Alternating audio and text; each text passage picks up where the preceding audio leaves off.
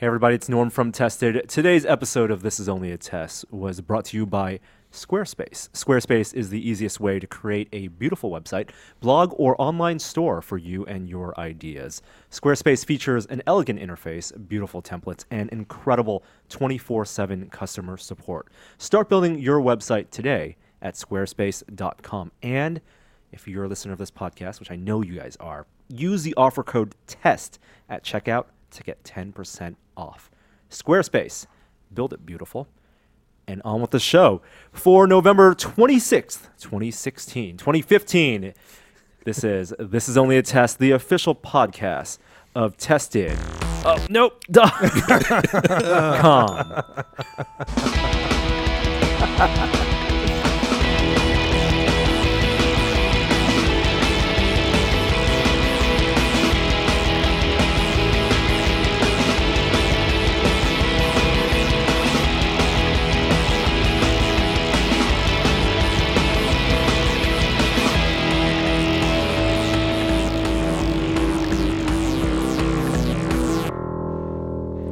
Hey everybody, the rocket just blew up. I'm sorry, I apologize. You know, space missions are hard. This is Norm. Welcome to this week's episode of the podcast. I am joined today. I want to introduce my guests right away. First time on the show, and our newly minted senior science correspondent, Kishore Hari. Hi, everybody. I'm excited to be here. First time, long time. First time. Oh, wow. You're a first time, long time. Yeah, definitely. Is that short for, I think it's short for first time guest, long time listener. That's right. Isn't it supposed to be long time, first time? Long time listener, first time caller? I guess so. But you were so close there on the intro. So close. Well, we're going to give people a little bit of the sausage making to show people how it's made. But Sean Charlesworth, our other guest. Hello, greetings. Our rapid fabrication CNC correspondent and lead expert. It's a whole new crew this week. Jeremy and Patrick couldn't make it, and it's also the week of Thanksgiving. So thank you guys, first and foremost, for coming in. I mean, this is like today. the A team, and those guys are the B team. We got rid of them true. for... Pretty much. Yeah. We've been doing 327 episodes of this podcast, and we saved you guys for 328. Yeah, that's right. Yeah. It's a very fortuitous number. Yeah. And Kishore's got a great radio voice. It's a wonderful radio Only voice. because I have a massive cold, and so I sound like I should be in a jazz club right now. Excellent. Well, the rocket launch, as you guys heard, was not very successful this morning. And by that, I mean every time we record this podcast, it is like NASA Mission Control. Today, more so than ever. Now, if you listened to our podcast last week, the audio, I think, was just fine. Patrick, I know, was a little quiet, and hopefully Sean can make up for that by not being as breathy as Patrick. But if you watch the video, I apologize. At the very end of last week's podcast, we had a 3-year-old, a intern, running around the office doing interny things, and I think the TriCaster, the video mixing board that we use to pipe and edit our video, caught his eye, all those bright lights. It's shiny. And he hit all the buttons. He hit every single button. Don't blame the child. I'm not blaming him. He did a fantastic job. I think He activated explosions. That was the best part of the podcast last week. You gotta watch, no offense, but you got to watch the last 5 minutes of last week's podcast to see the magic of a young Norton. Yeah. And then, of course, this week when we all came in to start the podcast, we did not know how to reverse his engineering magics. And so Joey came in, fixed everything, and then, of course, I ran our transition keys as opposed to our opener. So the rocket blew up. It probably doesn't speak well about us that our solution to trying to fix it was to hit as many buttons as we could to press all the things. Reverse all of the buttons that the person hit last week. We turned it on and off. We turned it on and off. We didn't check if there were driver updates, but I did find a different profile that did work. Took a photo of what was lit up on the TriCaster and tried. It's exactly how NASA does it. Totally. It's how Mission Control works. When the new Capcom guy comes in, they take a photo of what buttons were lit up with last year's Capcom, and then they just mimic the buttons. And then we dumped all the mail bags out and tried to disassemble a new TriCaster from what we had there. It's true. It didn't work. I think as a science correspondent, I have to be offended on behalf of NASA that we even made that analogy. But we made it through. We Apollo 13 our way through it. Space is hard. Podcasting, also hard. Also hard. Now I'm going to say harder. Just also different degrees of hard. Hopefully that'll be the worst analogy we make this show. How are you guys doing? Great. I'm doing really well. This is one of my favorite weeks of the year, with American Thanksgiving coming and Black Friday, which is one of my favorite things in the world. So I know we have a lot of international listeners. So we're making a conscious decision to call it American Thanksgiving. It's Thanksgiving. So my question was, I know there's Canadian Thanksgiving. That's right. What, is there any other Thanksgivings? I don't know. Yeah, is there just North America? And what or America? What is Canadian Thanksgiving? Canadian Thanksgiving is a celebration of the fall harvest, and it happens Sounds mostly very pagan. And it happens generally in about like October. It's usually a month ahead of American Thanksgiving. Nice. But they have no stories of pilgrims and the rape of indigenous people. Right? None of that. None of those uplifting things that really make you want to eat your body weight in turkey. Is it turkey up as well up there? Oh, I don't know. That's a good question. Do the children put their hands in blood and smatter it on pieces of paper and then symbolically draw the animal they will feast upon? Slaughter. Yeah. Oh my goodness! It's almost exactly the same according to Wikipedia, whatever that means. But they have roasted turkey, stuffing, mashed potatoes, and there's a double header of Canadian football on that day too. What's Canadian football? Canadian football is the same as American football, except they have 20-yard more end polite? zones. No, it's not more polite. It's they have a longer field, though it's still in yards, not meters, and I don't understand that. I don't understand that in general with the metric system when things pop up in miles, or it seems a little interchangeable sometimes. Yeah. Well, technically, it is interchangeable. You just got to do the math. Whether you can comprehend it, I mean, the dial shows both. Oh, man, the speedometer shows both. I wish we were on metric. We will talk about Thanksgiving and I think Kishore's favorite holiday, Black Friday, in just a little bit. But this past weekend, I was down in Los Angeles for Designer Con.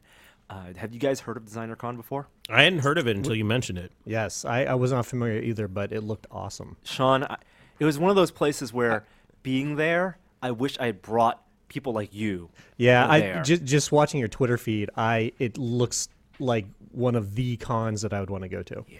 Yeah, so I think has been going on for 4 to 5 years. It was started by toy collectible enthusiasts, and if you follow the kind of the art scene, the pop art scene, with posters, prints, deviant art, and people making toys, and sculptors and illustrators and artists, there was a huge rise in art toy collectability about, I want to say, 10 years ago. It kind of waned. Companies like Kid Robot, Giant Robot, but now you have a lot of people, as there are more materials available and more instructions in places where you can learn how to make molds and cast items, like on tested.com. There are a lot of people who are making their own toys, and this is a convention in Pasadena. Very large convention space, not as big as a Comic-Con, but definitely more than just your Lego convention, one single ballroom. Hundreds of booths, and basically the artists that you would follow on Instagram, or that maybe you would meet in the artist alley at a Comic-Con, this is their show. They are the stars, and there are hundreds of them. Each bring the toys that they've made and the sculptures they've made and putting them for sale or on display. Yeah, I having seen it now, I think 1 year I will be there with the Octopod. Oh yeah! Did you go by yourself? Happen. I went with Frank, and then we also hung out with Bobek. Gonna name drop the Hawk, and we had a lot of fun. We walked around. We actually met a bunch of artist friends that we had either interviewed before or that Frank knew. Frank's very connected in the LA effects industry scene. So some of his friends from Face Off met up with Tim Gore, who's a painter, a special effects painter, famous. He's worked on a ton of creature movies, and he sells Tim Gore's Bloodlines paint. And we've used those before on our week of builds. And then we actually met a ton of people, both attendees and also people who had booths who were either familiar with or fans of Tested. Some people, a surprising number of people, have booths and make toys because they saw videos on Tested. That's awesome. And maybe they didn't they only sculpted casually before, but now they have like their own line of figurines. That's great. Really, really cool. You're right. Next year, Sean, I you will should totally be there. Go. Yeah, I'll totally go. I think I want a booth there next year for Tested. That would be awesome. We should totally. do that. I think we should totally do that. Yeah. Definitely sell some merch, get some sculpting demos, some mold We'll making demos. we'll take a 3D printer.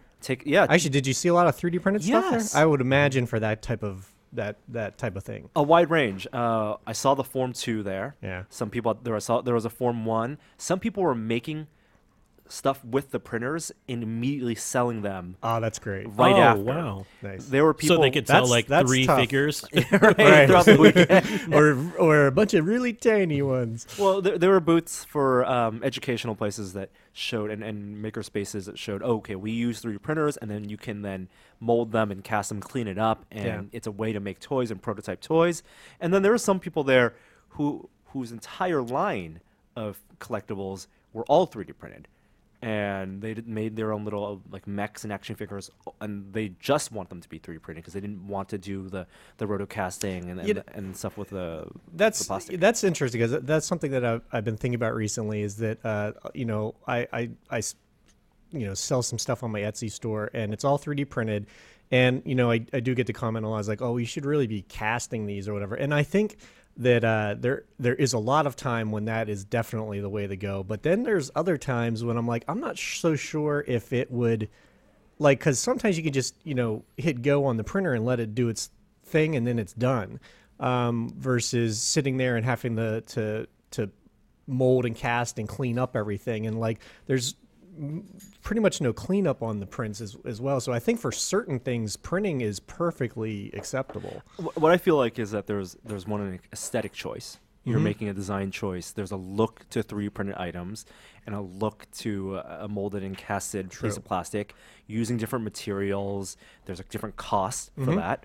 There's definitely a on-demand aspect to it. So if someone is molding and casting a series of figurines, like if to do one, it's easy. Then you have to make a set of 4, and then you make another block mold to then do another 4 at a time. Right. So you're building inventory at that point. With 3D printing, you can take the money if someone buys it from that store and then print on demand. You're not building inventory. And then also you have the ability, really the advantage of 3D printing, of modifying and scaling. Yes. Choosing what colors and what plastics to use for that specific print. If someone wants something from a design that you made at a specific size, you Yes. can then do that. And you can't so easily And resize and I've rescale. done all of those things. I got somebody wanted a pink TARDIS. Right. I did a pink TARDIS the other day. Yeah. So when you go to some of these places, do they sell like download codes instead of like selling physical things? They haven't. I'm wondering if that's the next step. It's like, here's $10. Here's your iTunes code for wherever it's going to be hosted. That is happening on some stuff. Yes. Yeah. I mean, I think online, definitely. Not Yeah. at a At convention. like the designer con. Yeah. Yeah, definitely online. People and there's talk of then file sharing, right? Like you can't have a code that you only load once and then disintegrates. That depends on the software and the platform. Right. And most of the printers that people buy, if you want the mass market, you're going to have to use code files that can move between software. For this con, what was the ratio of fans to actual makers and people producing content? Was it a good fan experience? Yeah, totally. It didn't feel crowded. And there's a video we put up over the weekend where Frank and I give a walking tour of a walk and talk of Designer Con. We just chatted for about 15 minutes while walking through to give you a sense of the space and how crowded it is. It was nowhere near as crowded as one of those craft fairs, holiday craft fairs you see, like the Renegade Craft Fair in San Francisco. Oh my God, I'm going to one of those this weekend and I'm dreading it. Etsy has one this Yeah. weekend, I think, and they're very popular. If you live near a big town, you often see like a franchise craft fair where they bring makers, and there's some cool stuff there. Definitely a great place to buy gifts. We talked about this with Adam on Still Entitled before. It's a great place to find one-of-a-kind items to gift to your friends.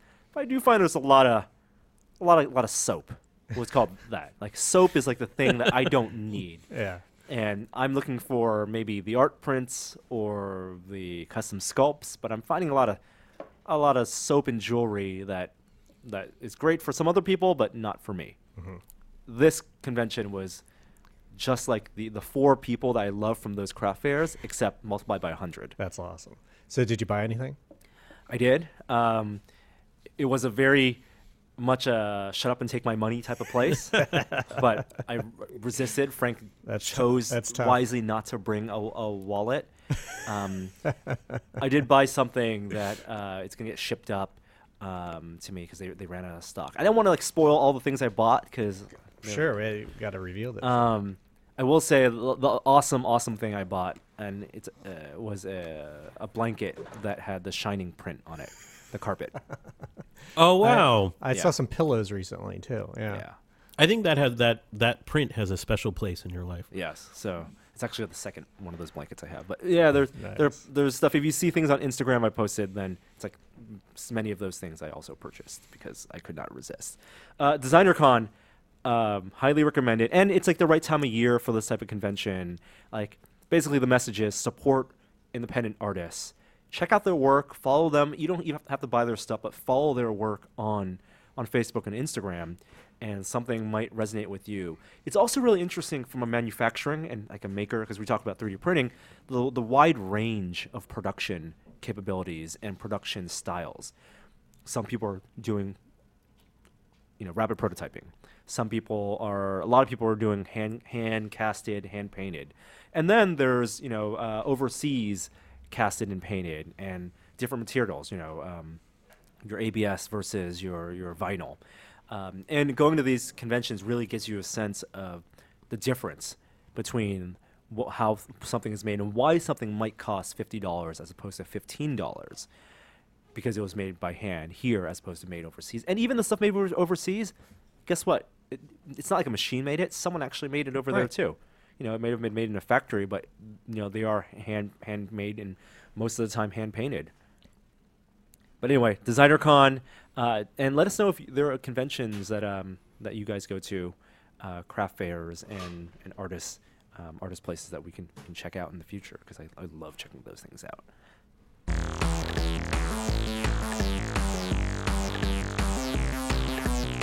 And you are on the sound effects now. Bam! Yeah, we like the transition sound effects. We call those the keys. Let's talk about Thanksgiving and the American holiday that has been attached to it, Black Friday. What are you guys doing for Thanksgiving? I am basically napping in preparation for Black Friday. So like my favorite part about Thanksgiving, going back to my youth, is like my family would play a terrible game of football out in the yard. Then we'd eat a lot of food, and then I would take a nap. So I'm planning on watching football, playing football with my son, taking a nap, and then going shopping. Wow. It is like, I know how ridiculous that is, because I don't think it's popular right now necessarily to come out and be like, I love Black Friday. I think most people are like, you're a crazy person. And I am, but I like actually the theater of going out. You actually go out on Black Friday. I mean, there are tiers of Black Friday resistance and backlash, and there's I shop online, that's how I'm going to embrace the consumerism this holiday season, or I'll wait for Monday or whatever. No one goes out. So people do go out, because you see like the video montage of all of the people out, and like there's definitely people that go out. Isn't it the same like file footage from 10 years ago? No, it's still like legit. And I try to like Google released a schedule of when they think stores are most crowded. They release that now. Like you can look when you search like restaurants and stuff. They show you like the crowd peaks and stuff. Big data. Apparently there was merit to actually going early and waiting in line. as far as like the crowds. Well, it depends on what you want to get. Yeah. But I'm leaving around 9:30 with a couple friends. We have like a whole like dossier. We have a Google map out that we go to a lot of places. It's totally ridiculous. But what are you buying? And tell me about the places you're going to. Is it the big box stores, small places? Well, not necessarily small places. It's a combination thereof. So I pretty much do my clothes shopping once a year. And I pretty much do it on this night. So like all those socks that have holes in them in my closet get replaced on this night. That's fair. Like the jeans that have holes in them get replaced on this night. I usually go out for some electronics. So this year, I put together a gaming PC, and I have a couple like peripherals that I'm going to be getting that night to fill that out, like a new gaming keyboard and mouse, and then I'm getting a second monitor for my system. So these are all kind of minor purchases. And these are things that you need to go to the actual location to get? Not one so bit. It's the theater and the of ritual. it. Do you document it at least? Do I? Sort of. I Or mean, is it really, you like, got to be in the moment. I got to say, at like 3:30 in the morning, it gets really hard to document it. But like we even have a place mapped out that we're going to take a nap in a parking lot. Hyperlapse it. You got to hyperlapse Black Friday. 3:30 in the morning. What? So we leave at like 9. This year we're leaving at 9 o'clock at night, and like I think we're mapped out till about 8 in the next morning, going to places. It's super ridiculous. Wait, on Thursday, Thanksgiving you're night, where families typically get together. I'm still going to Thanksgiving dinner. But you're talking about 9 o'clock. So when your early Thanksgiving dinner, and then roll right in. That's the energy. No. That's the fuel for your shopping spree. Don't get me wrong. You guys should be judging me. This is totally insane. And like every year, I basically have a conversation with my wife where it's like, please don't leave me because I'm a crazy person right around when I do this. But well, it sounds like you have a whole group though, and it's kind of like it's a bonding like adventure kind of thing. It is, and we usually try to come up with really weird places to go. Like we were talking about driving out to Stockton this year because we're like, I wonder what it's like out there.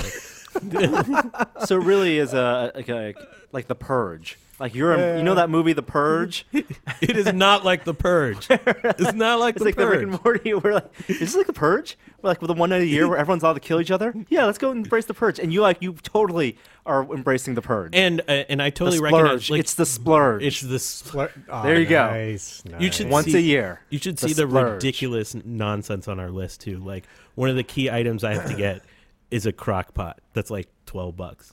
Wait, so you I got it actually, for $8. You actually are going for doorbusters. No, I'm not going after any doorbusters. I mean, you can functionally look at the doorbusters, and they're specifically manufactured for this day, and they're like usually lesser quality. I usually just go on the wire cutter and figure out anything that I want for those like big box things. Right. Whether it's TV or whatnot. So I don't do crazy things like that. But for like a monitor that's like, I'm spending $100 on it. It's fine. I do not doubt that there are things that you have on your list that you're going to want to buy at some point in the holiday shopping season. Looking out for deals, being smart about how you make your purchases. If you're going to make them anyway, that is a good thing to do. And like sites like you mentioned, the Wirecutter, who they have teams of people who actually every day look at the deals and do the analysis. That's great. Like if I know I need an external hard drive, and this is the time to maybe spend the same amount of money and get more capacity or something, or get your like gaming peripherals. Yes, I'm never going to go seek out and buy things that I don't want or need just because the event calls for it. The Splurge calls for it. I like this. I like the Splurge. Why is there not a Funny or Die skit about the annual the Splurge once a year? So wait, where are you guys going to be come I actually Friday? So yeah, Sean, what do you do for Black Friday?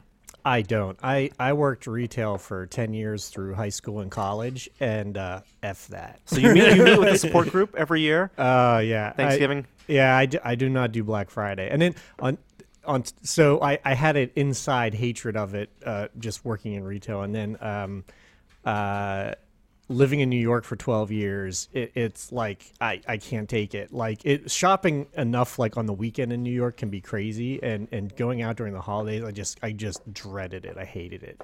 So I stay at home, and I definitely take advantage of Cyber Monday.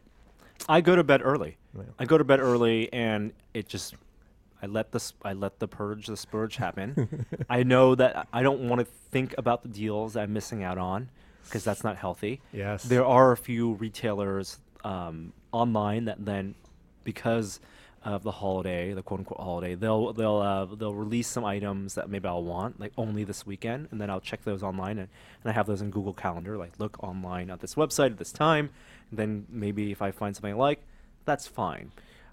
It's not like the only time, like especially with electronics, you don't need to buy it this weekend, because throughout the holiday season, throughout until January, there are going to be deals.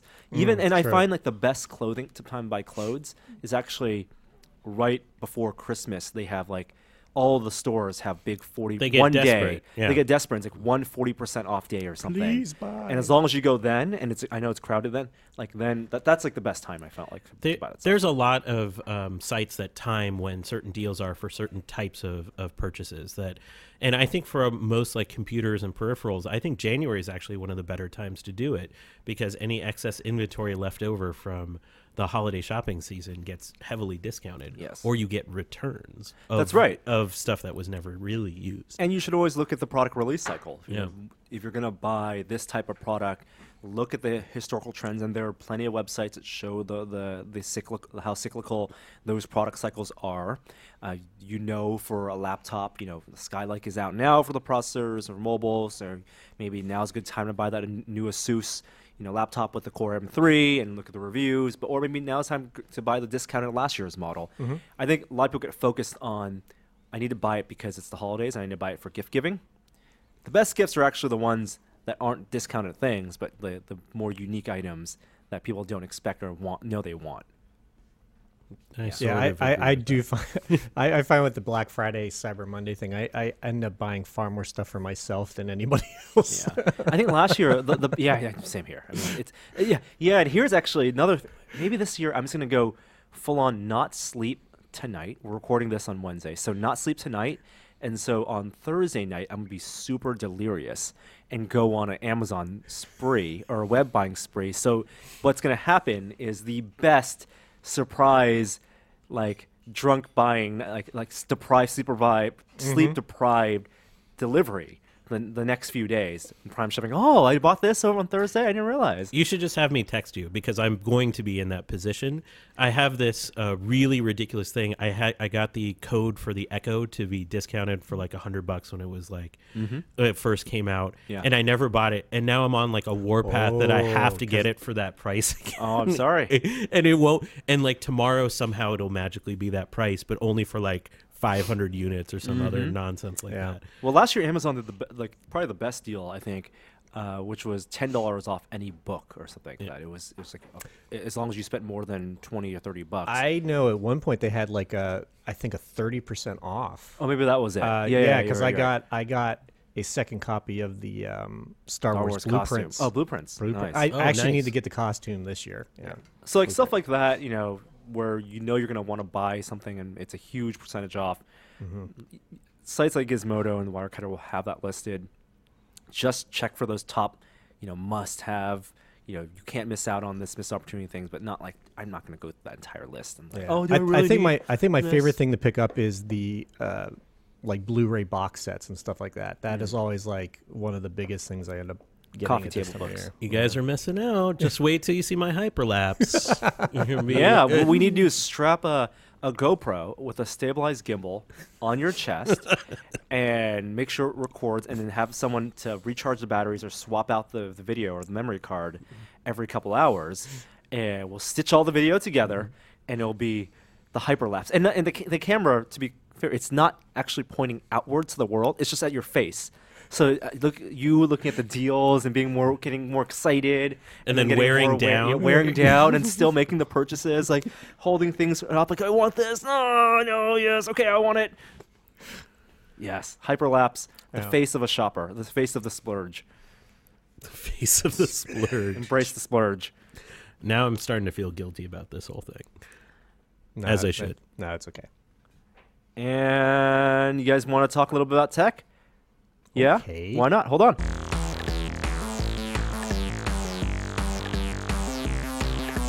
Got to run those keys. So some news. Let's go through a little bit of what's been happening in both technology and science, since we do have our senior science correspondent here. Some space stuff this week. So we had NASA ordering its first crewed mission from a private company, SpaceX, and this is to bring astronauts to the International Space Station. I'm really excited about this. I mean, first of all, it makes a lot of sense just financially. Right now, we're sending people up on the Russian Soyuz rockets right now, and it costs, I think it costs around $40 million a launch. Or no, it's $70 million a launch for that Soyuz, and only 3 astronauts can go aboard the Soyuz. So going to this private model, it opens up to potentially 7 astronauts on each of those launch vehicles, and there's some indication that the price point will be significantly less than that $70 million a piece. So this is NASA isn't just working with SpaceX; they are also working with Boeing. But SpaceX has secured the actual first order, and it's not going to happen this year, obviously, or next year. It will be several years from now.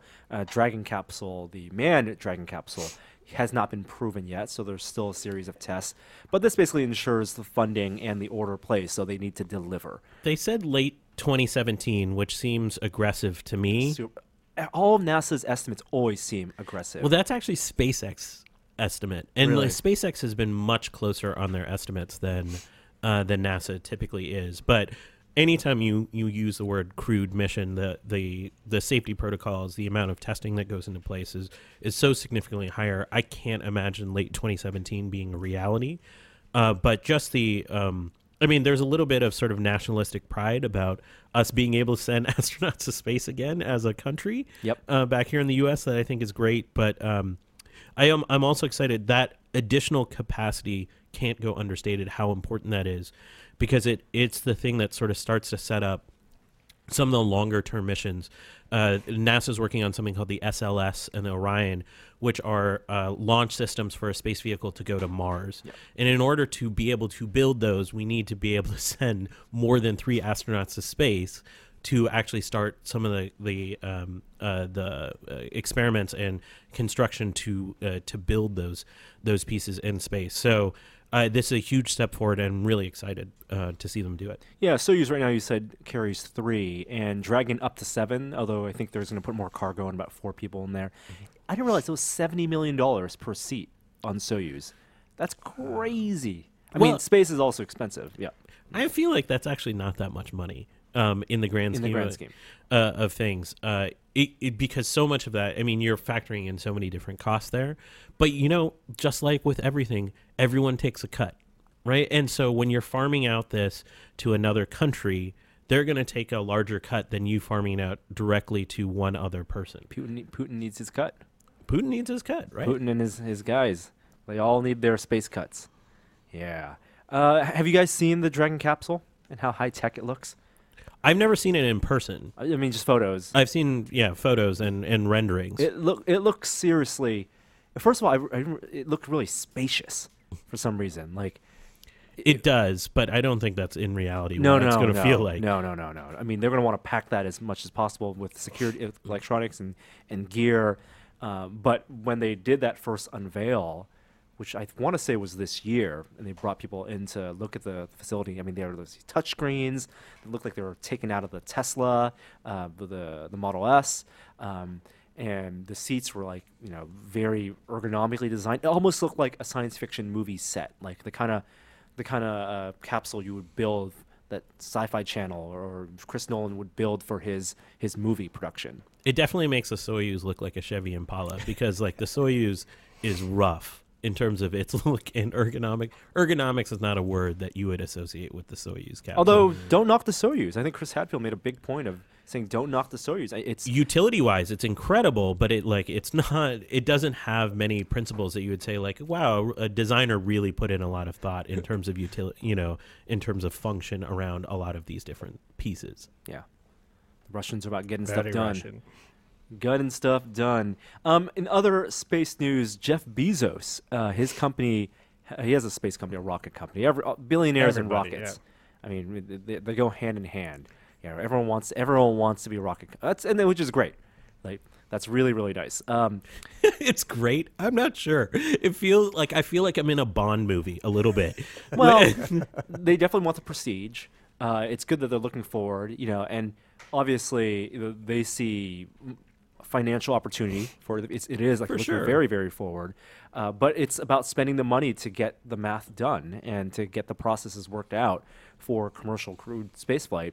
And that information, some of it will be proprietary, but a lot of that will get funneled back into NASA and hopefully inform future decisions. And so Bezos with Blue Origin this week on Monday launched the Shepard rocket, named after Alan Shepard, and it went up about 100 kilometers, and then landed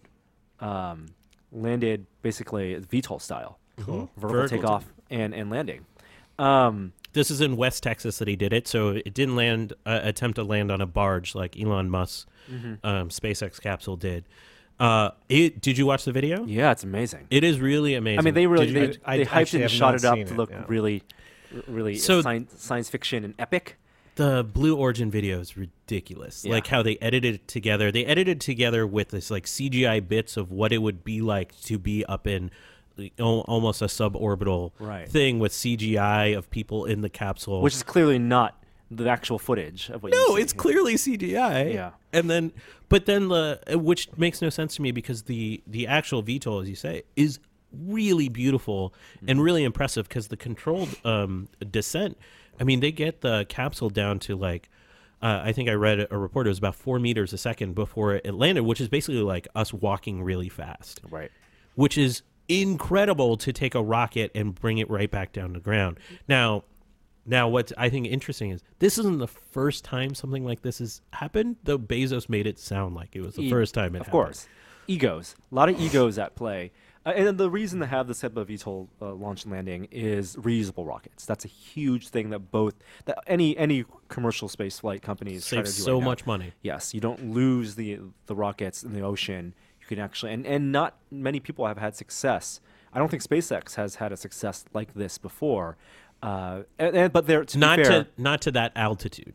they've tried higher altitudes. Yeah. SpaceX is going for They're going for what's called suborbital, Yeah. which is a much higher altitude. They've demonstrated this successfully. I think it was in 2013 with something called the Grasshopper, which only went a few hundred meters into the air Yeah. and landed back down. And I love that the companies are, while everyone is kind of encouraging spaceflight, they're all competing with each other, and there's nice Twitter shade being thrown around between the CEOs. Elon Musk threw some shade at Bezos last night Totally. on Twitter. It was, I think Will always said that Elon Musk is the best late night Twitterer in the world, and I agree with that because like past 11 p.m. local time, all of a sudden his Twitter feed will light up with like the most random stuff. And he basically was like, "Congrats, Jeff," but that wasn't the first, launch of this kind. So he did throw a little shade at him, but I do agree the competition's really healthy. What I think is really interesting from a science standpoint isn't so much the first landing that Bezos did. It's the reusability of that shuttle. Mm-hmm. So when they do another launch here, who knows when? They're not actually saying when, but hopefully, next year, using that same shuttle again and reproduce this test with a second use of that same shuttle.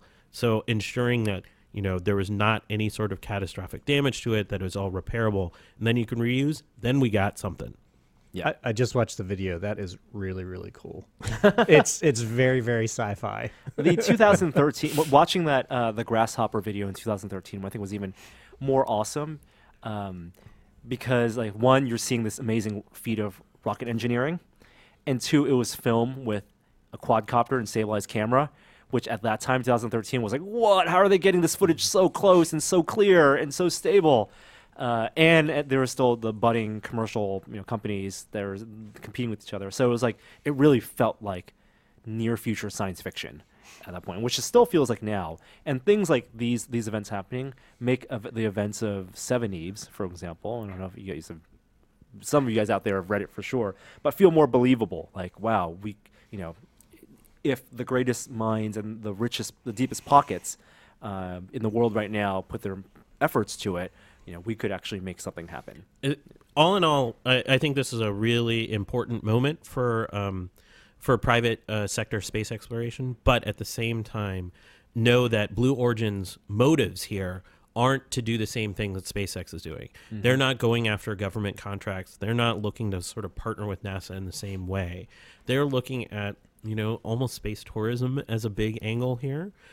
So while this reusable rocket is a big component, I really think SpaceX's work towards the barge is the more realistic thing if we want to see this work really come to the forefront in terms of utilization for NASA in the future. And dramatic expansion of human spaceflight. So and Bezos also wants to do asteroid mining. There's a lot of money in that's the a whole nother thing. I just interviewed Call Bruce Willis. I just interviewed an astronaut on my science podcast who works on asteroid deflection, and I asked him about asteroid mining and just gave me a big sigh. So it just sighed in the most oh god, not this again. We need so that that's a whole other unobtainium. podcast. That's coming up next. Well, to fund SpaceX, those government contracts, billions worth. But Elon Musk's other venture is, of course, Tesla. And the Tesla Model X pricing has finally been released. I know there was early word about how much the Model X, which is their crossover SUV with the Falcon wing doors / gull wing doors. And the high end was going to be at the Signature Edition in the $120,000 range. But you can, I think, pre-order the cheapest one, which is $80,000 for the 70D model. It's a bargain. So you rode around in this model I at did. Tesla. Actually, I rode around not in the 70D, in the P90D. I rode around the Signature Edition, the ludicrous mode. The difference between the models, if you care, and I know not many people out there are in the market maybe to buy the Tesla. Some of you I know have them already. A lot of it's going to depend on maybe three factors: the range, which is battery capacity, how they convert that energy into acceleration, so how they tweak the torque, and then also your kind of top speed, right? So the 70D actually still has a 220-mile estimated range compared to on the high end 250. You're only losing about 30 miles, which is not bad at all. Which is not much at all, Not especially much. since the average commuter, at least in this country, is only going about 70 to 80 miles a day. Yeah. And with the increasing number of the charging stations and Tesla superchargers, you could do with 220-mile charge the trip from here to LA and have your in-and-out lunch, in Coalinga or whatever it is. Acceleration. That's what I think people are really paying for. Or, that's not what people are paying. I'll tell you what they're paying for in just a second. Acceleration, it's 4.8 seconds for the 3.2 for the ludicrous mode, which is what I got to ride in, versus twice that speed in the normal one. 6 seconds from 0 to 60. 6 seconds from 0 to 60 is really fast, guys. 3.2 is ludicrous. That's why they call it ludicrous. That's mode. like hitting a button on an on-ramp and you just being at top speed before you get to the end of it. That is literally the demo that every Tesla owner has shared with their family and friends, is accelerating onto a freeway on the on-ramp going uphill and being at 60 to 65 miles per hour by the time they merge into the lane. That's crazy. Yeah. And going from 0 to 60 at 3.2 seconds, there's a tested video for premium members out there where I did that test ride and shot it with the iPhone. I could feel the air hitting the back of my throat as that happened, and we did it twice. It is really ludicrous. I saw that video. You make the weirdest sound too when it first kicks in. You're like, oh. But that is the sound of the air hitting my throat. I couldn't. Even the second time, knowing it was going to happen, I choked on speed. I was choking on speed. But I think what people are really going to be paying for if they're paying $120,000 for a Tesla Model X over the 80,000 plus whatever extras for the 70D, is getting it early. You pay to get early access. It's almost like Kickstarter backing. You're giving them this money now, and you're really with no interest. You're being promised a place in line. So P90D comes out Q1, Q2 of next year. Yeah. and the 70D probably end of year next year. Is And that a year, right? and depending on how fast those factories work, it might even be later than that. I mean, this is not a car that has been on schedule. And they just did a recall. They did a recall of every single Model S. If you are a Tesla Model S owner, they want you to go to a dealership, and I know you've had the warning already, because the seatbelt mechanism can fail. Like the attachment, they had one person do a quick turn in the seat, and the seatbelt, the latch popped off. That's of all the things that could go wrong. That's amazing. Yeah. Yes. Speaking of some drones earlier in filming stuff, we've also have some new some updates with the FAA. So currently, the FAA has a task force out there, a committee of people from both the private sector and drone companies, quadcopter companies, and also some people from more established FAA organizations, deciding what the process of registering drone registration and regulation is going to be. And the task force has put up a recommendation. They did this earlier, saying that all drones should be registered, which has led to a lot of drone advocates like tweeting photos of their children's quadcopters, their toy quads. Like, is my son gonna have to register his little foam quadcopter? Is my daughter gonna have to register her Disney quadcopter? No, they won't. What the task force has now put out this week is that they know that it's gonna be difficult to enforce, and they know they need to make for this to work, it needs to be as seamless and easy as possible. So it needs to be, 1, be free, and 2, need to be a thing you can just sign up online for. Mm-hmm. And 3, they also clarified that they're only going to require registration of these unmanned aerial systems weighing above 250 grams and to 55 pounds, I believe. And anything above that is different. So 250 grams is a half pound. Yep. Which is still a pretty small copter. Yeah. No, it is. It's true. Yeah. There are plenty of that those Millennium Falcon. Those Millennium Falcon weighs more than that you can get at Target and stuff. I mean, so pretty much the only one that I know are going to be almost those nano size ones. I mean, like there's the $20 there's like ones. the maybe like the $40 ones that are going to be that size, but they're talking about a wide majority of anything that you would consider flying outside, and a few that you would still consider flying inside at 250 grams. Right. Mm-hmm. Right. This is not the law currently, so it is just a task force recommendation. So please, still stay tuned and be careful. The only thing I'm worried about with this is that, it's a recommendation, so we have no sort of, notion whether they're going to actually accept this or not. But their sort of recommendation on saying, like, it should definitely be easy to register this. I've never seen the FAA come do easy. do easy well. So I'm actually really interested in about the registration process more so than the size. Yeah.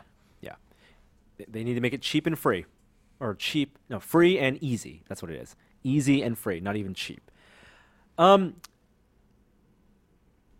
no way to segue into this. You got to hit a button. Hit a button. Hold on.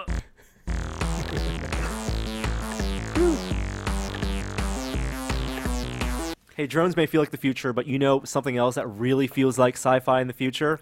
Star Trek communicator buttons. Oh, yeah. Badges.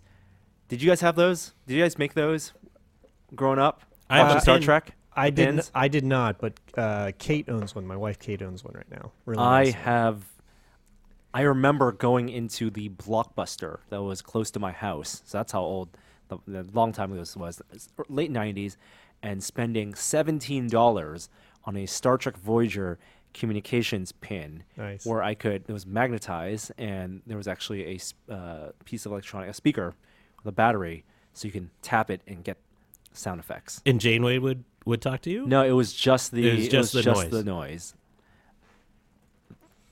The communicator. It's one of those pieces of technology from Star Trek. And why? I mean, not every piece of technology in a classic science fiction show should be turned into a real product, or should it make sense. They were just creations of the writers. But everyone wants to create a lightsaber. Everyone wants to create a tricorder. Everyone wants to create hyperdrive, warp drive. And Google also apparently experimented with a communicator badge that you would wear exactly where the officers wore in Star Trek. It was just a prototype, and there were photos of what it looked like. It didn't look like a Star Trek badge. You know what, though? I've been trying to get a better picture of this, but I swear to God it has the Starfleet emblem on it. You think it does? I swear to God it does. So this came out in Time.com is where the initial report came out. And there's only 2 pictures that were released. And it's a small kind of black disc. Yeah. And yeah, I kind of see what you're talking There's about. something right up there, yeah. I don't know what that is. Hold on, I What is apologize. That's me. it? Okay. Now, would you actually prefer this to voice recognition right now? Because I use Google Now. I use OK Google. I'm saying it really quietly so my phone doesn't actually do something. But I as soon as you said Star Trek communicator, I just start tapping my my left breast. I'm like, yeah, that sounds amazing. Like if I'm in my car, just tapping it. I mean, I do it a little bit with my Android Wear watch from time to time, just tapping it instead of using OK Google to get that going. But it actually seems pretty good, and it's really low profile compared to what the communicator badge on Star Trek would normally be sized at. I think the lesson to take away from loving a technology in science fiction and trying to adapt it for reality is to do it in a really smart way, and to think about, one, it obviously creates motivation. Like Star Trek and just the idea of Star Trek created a generation of astronauts and their mindset. That's great. That's something you definitely want to foster. If you take a look at the Star Trek computer and modes of interaction with computers, like Google has said, they want to build the Star Trek computer, infinite repository of knowledge and data that can be accessed anywhere. That's admirable, but it's not exactly, they're not doing it for role-playing purposes. They're not miming exactly how that technology was used on the show, because that was written and implemented in the show for a narrative purpose. Just like the communicator had a narrative purpose and a functional purpose. So you take what is that functional purpose, and do you need the tapping on the communicator to activate it? Well, what it really looks like is that it's just a lav mic. It is just a microphone that is better positioned to capture your voice and have directional audio, that you can tap into a service like Google Now, which is their Star Trek computer. And needing to tap it is just an aesthetic. It's just it's an interaction decision. I like it though. I feel that sometimes with the touch screens and everything, we've been going too far. I like the tactile, and OK Google, I think, is a really awkward phrase too to utter all the time. I like that the tactile. It's like I miss one of my favorite things, like MP3 and audio wise, is when I had mini disc players that had the little remote that you could clip on your strap, and there's something to be said for that. There's something to be said for having the tactile, because I hate having to drag that out and fiddle with it every time, where I could just reach up on my strap and do everything. And I like the tactile. I like that.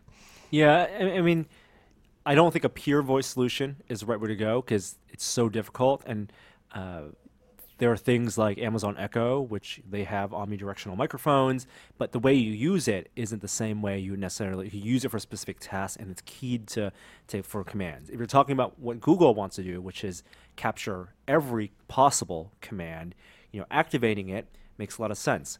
You see it with Apple TV and the Siri implementation. It is a hold down the microphone button to capture your command, let go of the microphone button to let Siri know when you stop talking.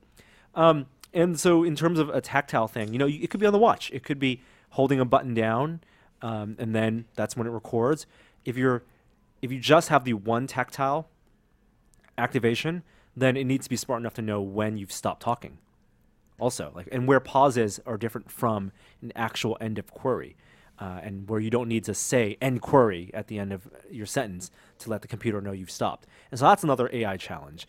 All of these are kind of half steps for the computer that actually is smart enough to parse and understand the intention of your search and what you're saying to it.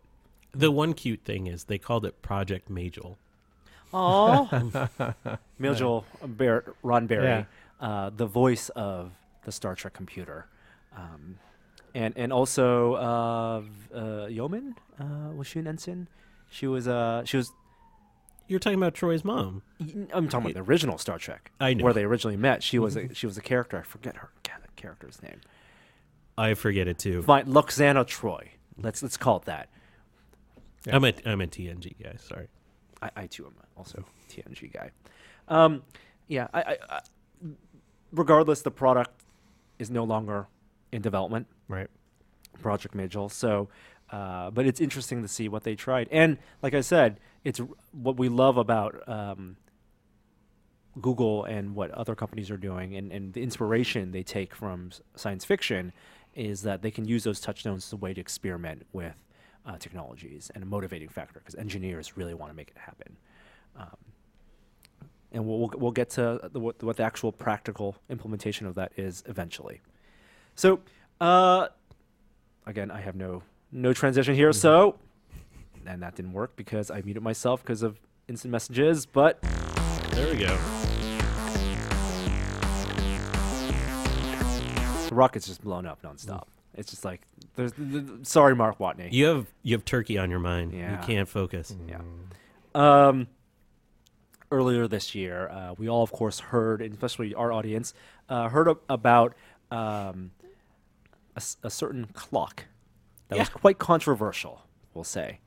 Cool clock, bro. Yeah. Ahmed Mohammed, who what grade was he in? 5th grade? 4th grade? I don't remember now. No, he's not in 5th grade. It was more than that. Middle school. Yeah. Middle school Like kid. 7th grade or something. Wasn't arrested, detained by the school, and for the clock he assembled and showed to his teacher. Now, his family is suing. He's suing both the school district and the city of Irving, Texas, I believe is it. He's suing, I think, the school district for $5 million and the city for $10 million. And as part of that, he's demanding an apology. He meaning he slash his family slash lawyer. Lawyer. Yes. Let's be honest. I'm sure this is not so much driven by him as much as it is by the lawyer. Yeah. The response to this on the internet, predictable. A lot of people say that's going to cause him to lose some sympathy. I've lost a little sympathy for it, for the pure reasoning that suing a school district, an under-resourced area of this country, is not a valuable use of that school district's time when they're trying to educate a lot of people. Yeah. I think he deserves an apology, and I don't think he deserves an apology because he deserves an apology.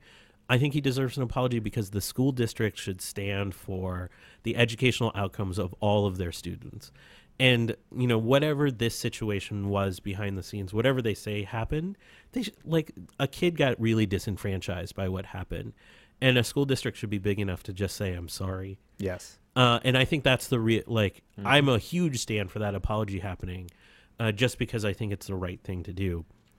The suing the school district is the only thing that kind of is like, meh. I don't think that's... I'm shocked that the school has not apologized. And I know they haven't apologized because there's then an admission of fault, and then which then lends itself to more financial potential remuneration and lawsuits. But I can't believe that they stand by their position. There's some grumbling behind the scenes that the full story hasn't come out, and nor can it come out because there was information exchange between him and police and the district that they can't release without his sort of okaying of it because he's a minor. And so the school district has sort of not quietly grumbled that we're not getting the full story. And I think at the same time, they're just trying to get beyond it. Wow. Well, it's a sad story, and I actually hope the lawsuit does not proceed in any way, shape, or form. Yeah. Let's all be smarter about this, and smarter in the future. Yeah. I didn't put this piece on. Oh, I put this piece on. Oh, okay. Tell me what's happening with Google Next. So, do you guys use Apple Pay at all? No. No? Not yet? Where's Jeremy when you need him? Yeah. So I just started using Android Pay because I'm unapologetically an Android fan. I feel Tested needed one of those back again since Norm converted back to the dark side. And I have both. you have both. I carry both. You do not carry both, do you? I do carry both. Oh my goodness. Yes, That's for different reasons. One for VR, and two because I don't have tethering on the Apple phone, and I need a tethering. And that's actually really fair then. Well, I just started using Android Pay for the first time, and Google's really worried about adoption rates. One of the ways they're incentivizing it, they're donating $1 per use of Android Pay right now, up to $1 million, to Donors Choose, which is a site where teachers get to put projects online that they want funded. So $1 million going towards teachers through this holiday season. But I think this is really a play about getting people to actually use it. And that's what bothers me. I hate it when companies are like, "Oh, we'll donate so much for everything you do," and that's it. Just give them the freaking money. I know it's a marketing play. Tell me about your experience using Android Pay, the service, though, both in terms of setup and where you found retail that accepts it. And I'm just so accustomed, like by the time I get to the checkout, the wallet's already out and the credit card's already out, that there's no reason for me to then put the phone up to the machine. So you're pretty much 100% right. Like, I would say setup was easy. Like, setup was great and easy. I've only used it at Walgreens, which is the only place I've come across that really accepted it. And it was simple, but I get the look.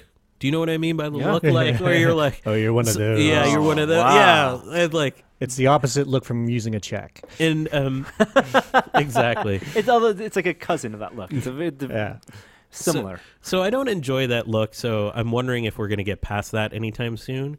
I guess if I had a stopwatch, it was technically faster because I have all chip cards now, like we should. Oh, and I love the chip cards, but the chip cards also they're slow. They're slow. If there's anything that's going to get me to use this type of digital payment, it's the chip cards. It's how slow the readers of the chip cards are. And I don't understand why they are. And it's like the readers. Then you swipe first.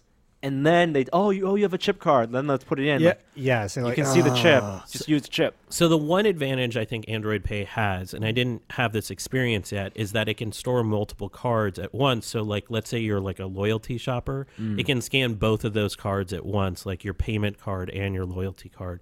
So I don't have to enter my phone number in at checkout and then put in my payment card. That's going to really help your Black Friday. Yeah, your exactly. Purge agenda. Right. My Splurge agenda. My efficiency is going to go up like 2.5% with this kind of model. So I think it's interesting to see if this gamut actually has any impact on utilization of the service. I suspect not, but at least I'm going to feel better about using Android Pay over the next couple months. I like the idea of the Android Pay and doing that. It's just it's when it's not across the board adopted, then you go to the places like, do they take it? I don't know. And then there's that whole awkward once it's ubiquitous, then I'd be more it's awesome. I feel bad for how retail employees are treated already, but this year it's got to be the worst. I can't imagine. If you work in retail, let us know how many people come in and whether with Android Pay or maybe with their Apple Watch, make the payment just to try it and do oh my God, I'm justifying my $300 purchase. This is so worth it. Please don't send that in if that's me. You don't take a picture of them, but like just give us your anecdote. It's like, are there people who actually go and like, ooh, I always want to try out the new gadget I bought and make the payment and kind of give themselves a little high five, like I'm a futurist. Or particularly in the area that we live, like how many people come in are irritated that you don't take that. It's like, what do you mean you don't take Android Pay? No, I think that's got to be absurd. I do not expect anyone outside of directly outside of Mountain View near Google headquarters to ever make that statement. Yeah, I do. I mean, to be fair, when Square became a thing, it was a little novel that someone was taking your credit card on their phone, and it was like, and that was on the in terms of the shopping experience, it was definitely more convenient because you didn't have to have cash, and it was, as a shopper, as a consumer, it was cool. Like, oh, okay, wow, this person, it said something about the person I was buying from. Like maybe they were more independent retailer and making their own thing. And there was like definitely a feeling that was associated, a goodwill feeling associated with Square. Now everyone uses Square. Yeah. And so maybe it will become a more ubiquitous thing. It won't be such a novelty. Square offers like a legitimate savings for me in the sense that it recognizes your card and emails you a receipt. That's actually a legitimate time savings for me, especially depending on what that use is. And then it can recognize the app and see you approaching for certain retailers, and then you can tap on your picture at that retailer. Oh, really? Yeah. Wow. Cool. There's a lot of data it also stores. I mean, it does. There's privacy concerns. Retail knows how well you tip. And maybe they won't give you offers as you get close to alert you if you don't tip that well. There's so much behind the scenes. Do you guys have the Square the new Square reader? You guys have a Square account? I do. I used it at Maker Faire for my booth. Yeah. And for I think Etsy has their own one now, but yeah, it worked really well. I was shocked. This was a few years ago. I was shocked like how many people would just like hand you their card on because this is a few years ago, so it was earlier. But yeah, people just like take it, take my info. Yeah. What, you need my social security number? Take that too. It did work really, really well. It's a very cool technology. Convenience. Yeah. Never underestimate whether we're talking about human-computer interaction and search queries or shopping, the value of convenience, of subtle convenience. I mean, there's so much money in just mentally giving people the impression that they're saving some time or energy or thought process. And that's how you get people to adopt your service. And then you can take that information and build a giant big data business out of it. Yeah. I know we have like a lightning round of stuff to go through, but we've really buried the lead here about the thing we're most excited to talk about. I'm going to save that for after the VR minute. It's going to be the very end. Oh, yeah, we did. It was at the top. It's going to be moved to the bottom. The next couple things you guys put on the list. We'll put through real fast. Yes. And Kishore, welcome to the lightning round. Here goes the news lightning round for which there is no musical cue. So I'm just going to play Inception music for our new lightning round. Oh, so Sean and I are big fans of the next thing on the list. Yes. Which is Mystery Science Theater 3000's return. Yes. So you're a backer of this. I am on the Kickstarter. Why don't you explain it a little bit, and then we can. So Joel, the creator of Mystery Science Theater 3000, has returned the Kickstarter to try to get 12 new episodes made. I believe they're funded through at least 3 episodes. They were very close to, I think, 6 episodes last I checked, and I think there's a week left or something like that. I think it's 2 weeks left, and I think they're at 3 or 4 episodes. Yeah. So they're trying to do a reboot. Joel is not going to be the host. It sounds like he's behind the scenes, but they've gotten Jonah Ray from The Nerdist is going to be the new Joel or Mike. He will be the new guy stranded. They have new people doing Crow and Tom Servo, which is a little upsetting, but but they have real comedians doing it. So yeah, I think awesome. They have quite a few clips on the Kickstarter, and it's feeling pretty good. And I think that it helps also that they went with a brand new host as well. I look forward to seeing what happens. For people that don't know, Mystery Science Theater 3000 is the original sort of like riff tracks of like people playing movies, typically bad movies, and sort of scoring them. They just added Felicia Day as the mad scientist on the show, which is an awesome fit. I was that's exciting. I was actually kind of hoping that Joel would be the mad scientist, but you can't beat Felicia Day. That is super exciting. And they have a third person to announce. So Norm, being younger than us, has no idea what we're talking about or why it's so culturally important. I've seen riff tracks. I like riff tracks, but tell me about the format. Because riff tracks, it's about the people and the personalities. Tell me about what identifies the characters in Mystery Science Theater as being specifically funny, outside of like your past love for it. What's funny about this show? I mean, you haven't seen it, so we're going to make you watch it. Okay. I think that's the number one thing.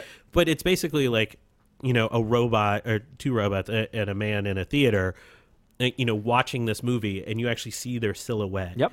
Watching the movie. Have you actually seen it? Then? I've seen that. So That part is iconic. Concept, yeah. And So I know that. And there is so the guys who there's been many people involved with the show, and they've gone on to do. Some did riff tracks, and some did cinematic Titanic, and that's riffing on a movie. But what Mystery Science Theater brought to it is there was like a character and narrative, because the whole idea with it was that a mad scientist launches the janitor for the Gizmonic Institute into space and makes him watch bad movies as an experiment. So he builds two robot friends to keep him company, and they are forced to watch it. So every episode had little vignettes of the mad scientist communicating with the guys on the station, and there's an invention exchange where the guys on the station would create a new invention every week, often tied to the theme of the movie.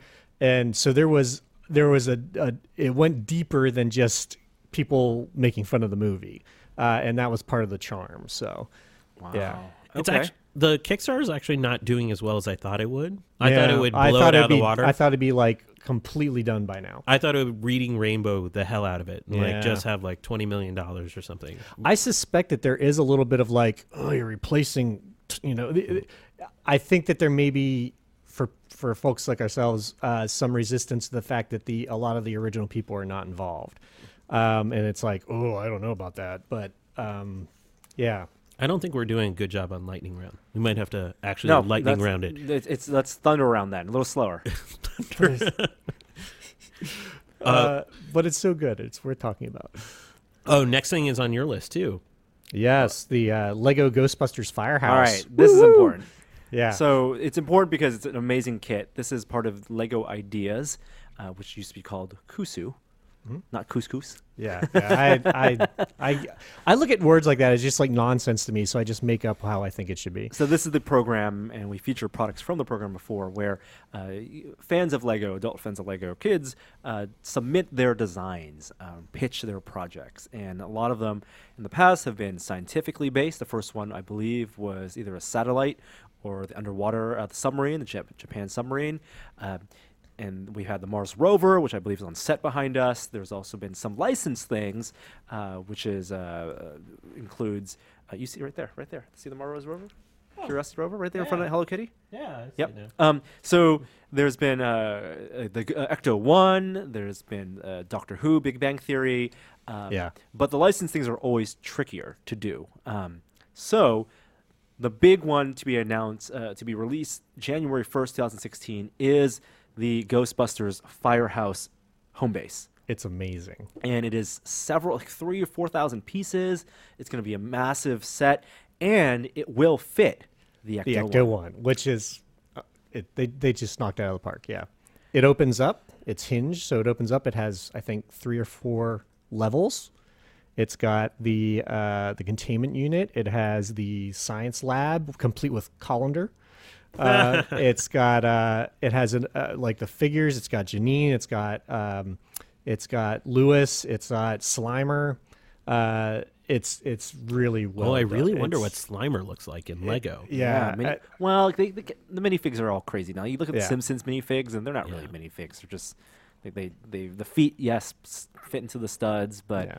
They don't have the same personality. But it looks excellent, and the fact that the Ecto 1 that they already released fits inside, it looks great. So there is a little bit of confusion about this because the guy who designed the Ecto 1, who I believe is a test listener, I don't think he designed this firehouse.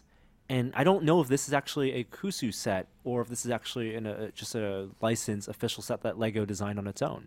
I don't know. I thought it was a Lego Idea set, but I know that there's some confusion. And there have been several Ghostbuster Firehouse kits proposed through Lego Ideas, but none of them got to the point in the approval process where Legos said this is the official one, and there was no blog post about it, at least not that I've seen. So, but regardless, it's going to be a real product, and can't wait to see it. Yes. I have a couple quick hitters before Yes. we get into the VR minute. Have you guys gotten your flu shot? I have No. not. I don't do the flu. Oh, I don't. You don't get a flu shot? I don't really get sick. Oh, okay. Well, that's still you believe in vaccinations. I absolutely. Okay, there we go. Yes. So Uber launched something last year, and they expanded it this year, where you could get a mobile flu shot. You could order a flu shot. A nurse would come in the car.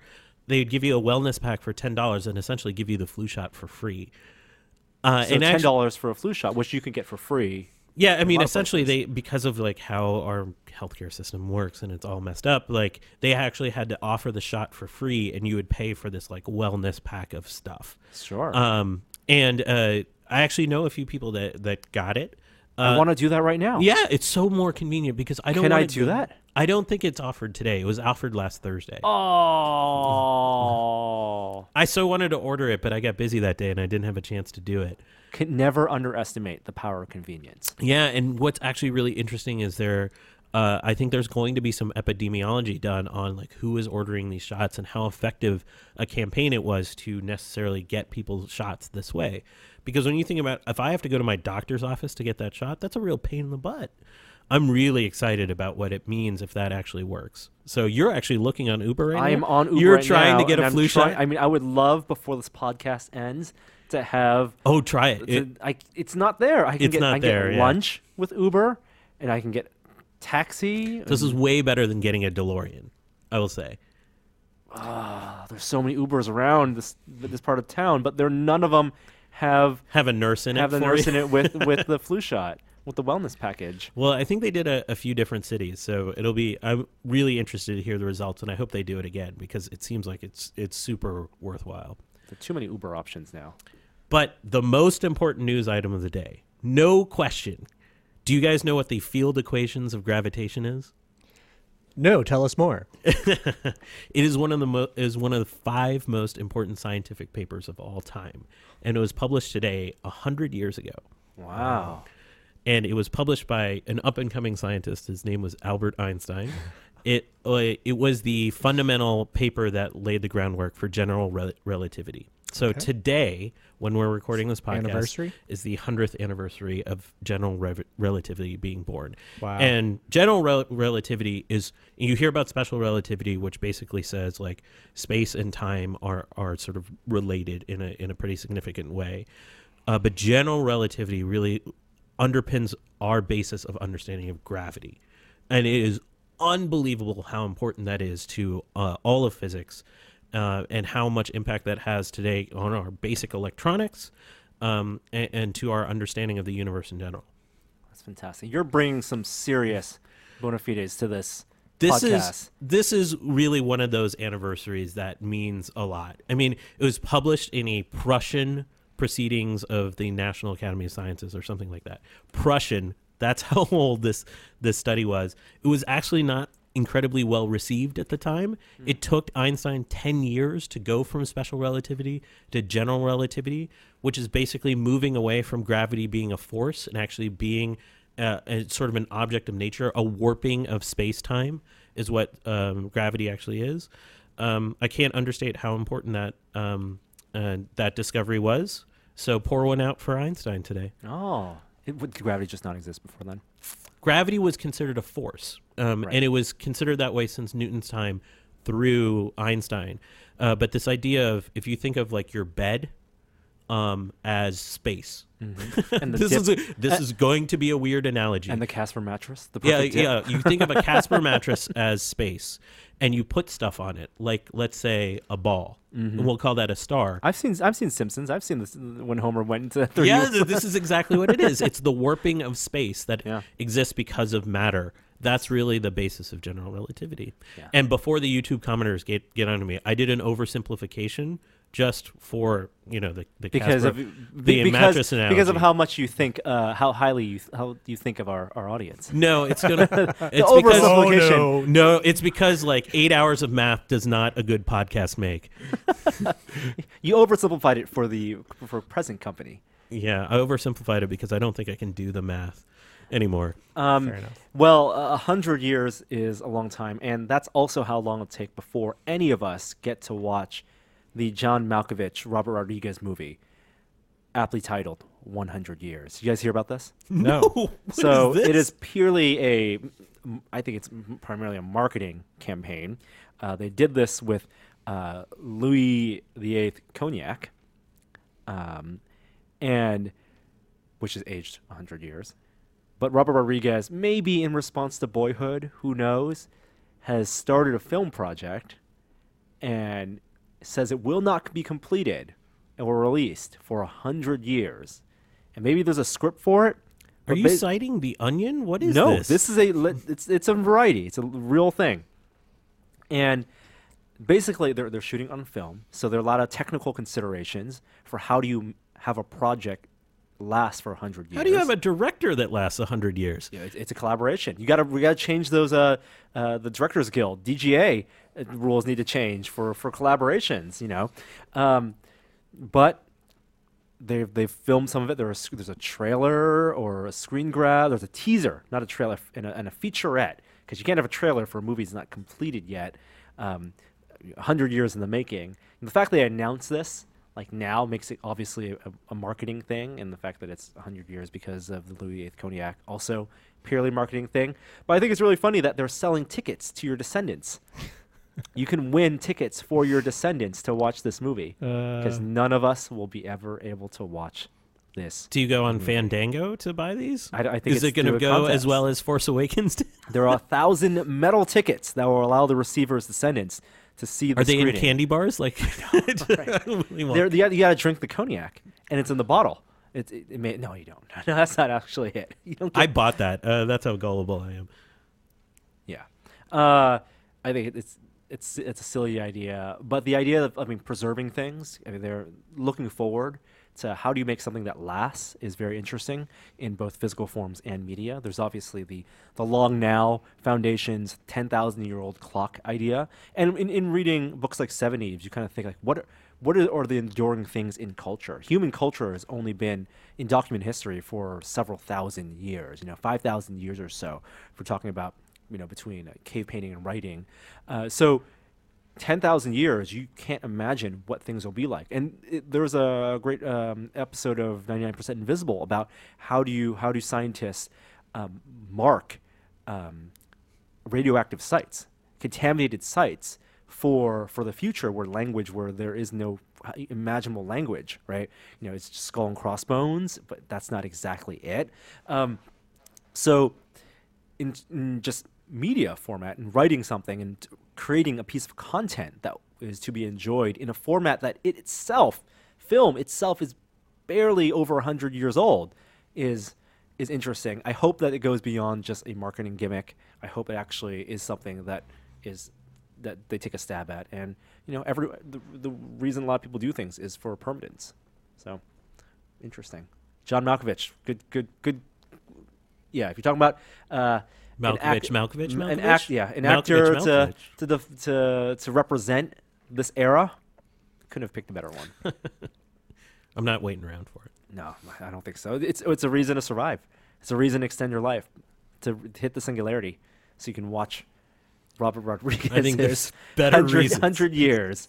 100 years. Speaking of teasers and trailers, see how I put that story in to get to this moment? Let's stop bearing the lead and talk about probably the most important thing this week. But wait, we have to do an ad read first. No!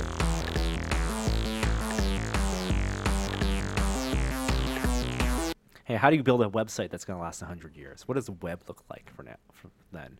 I have no idea, but maybe the people at Squarespace have some idea, and they are the sponsor of this week's episode of This Is Only a Test. Building a website can be tough, and even if you know your way around coding and creating something that looks good and works well, it's a time-consuming affair. So whether it's for a business site, a portfolio, a restaurant, or whatever else, in this day and age, you probably need a website anyway. Well, lucky for us, Squarespace makes it easy to build beautiful websites without breaking a sweat. And I hate breaking sweats. Squarespace provides simple, powerful, and beautiful websites that look professionally designed regardless of your skill level. No coding required. Not only does Squarespace provide you with intuitive and easy-to-use tools to create your website with, Squarespace also has state-of-the-art technology for powering your site to ensure security and stability for when you get that viral hit on there. And you can trust Squarespace for your website needs when millions of people and some of the most respected brands in the world trust them too. So start your free trial today at squarespace.com. And when you decide to sign up, please make sure to use the offer code TEST.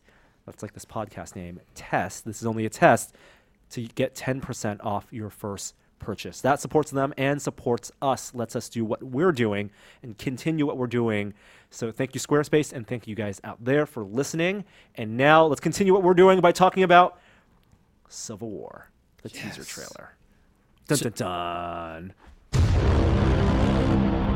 So how'd you watch it last night? How'd you watch the trailer? Well, today is Wednesday, so last night on Jimmy Kimmel Live, Chris Evans, some of the cast, surprise, announced, revealed the trailer. And I was watching the Warriors game, the basketball game, Warriors, 16-0, best team in the NBA right now, and had to pause the game, flip on the Apple TV, load the trailer up on my phone, the second screen, and pipe it back up to the first screen over AirPlay and watch the trailer 3 times in a row.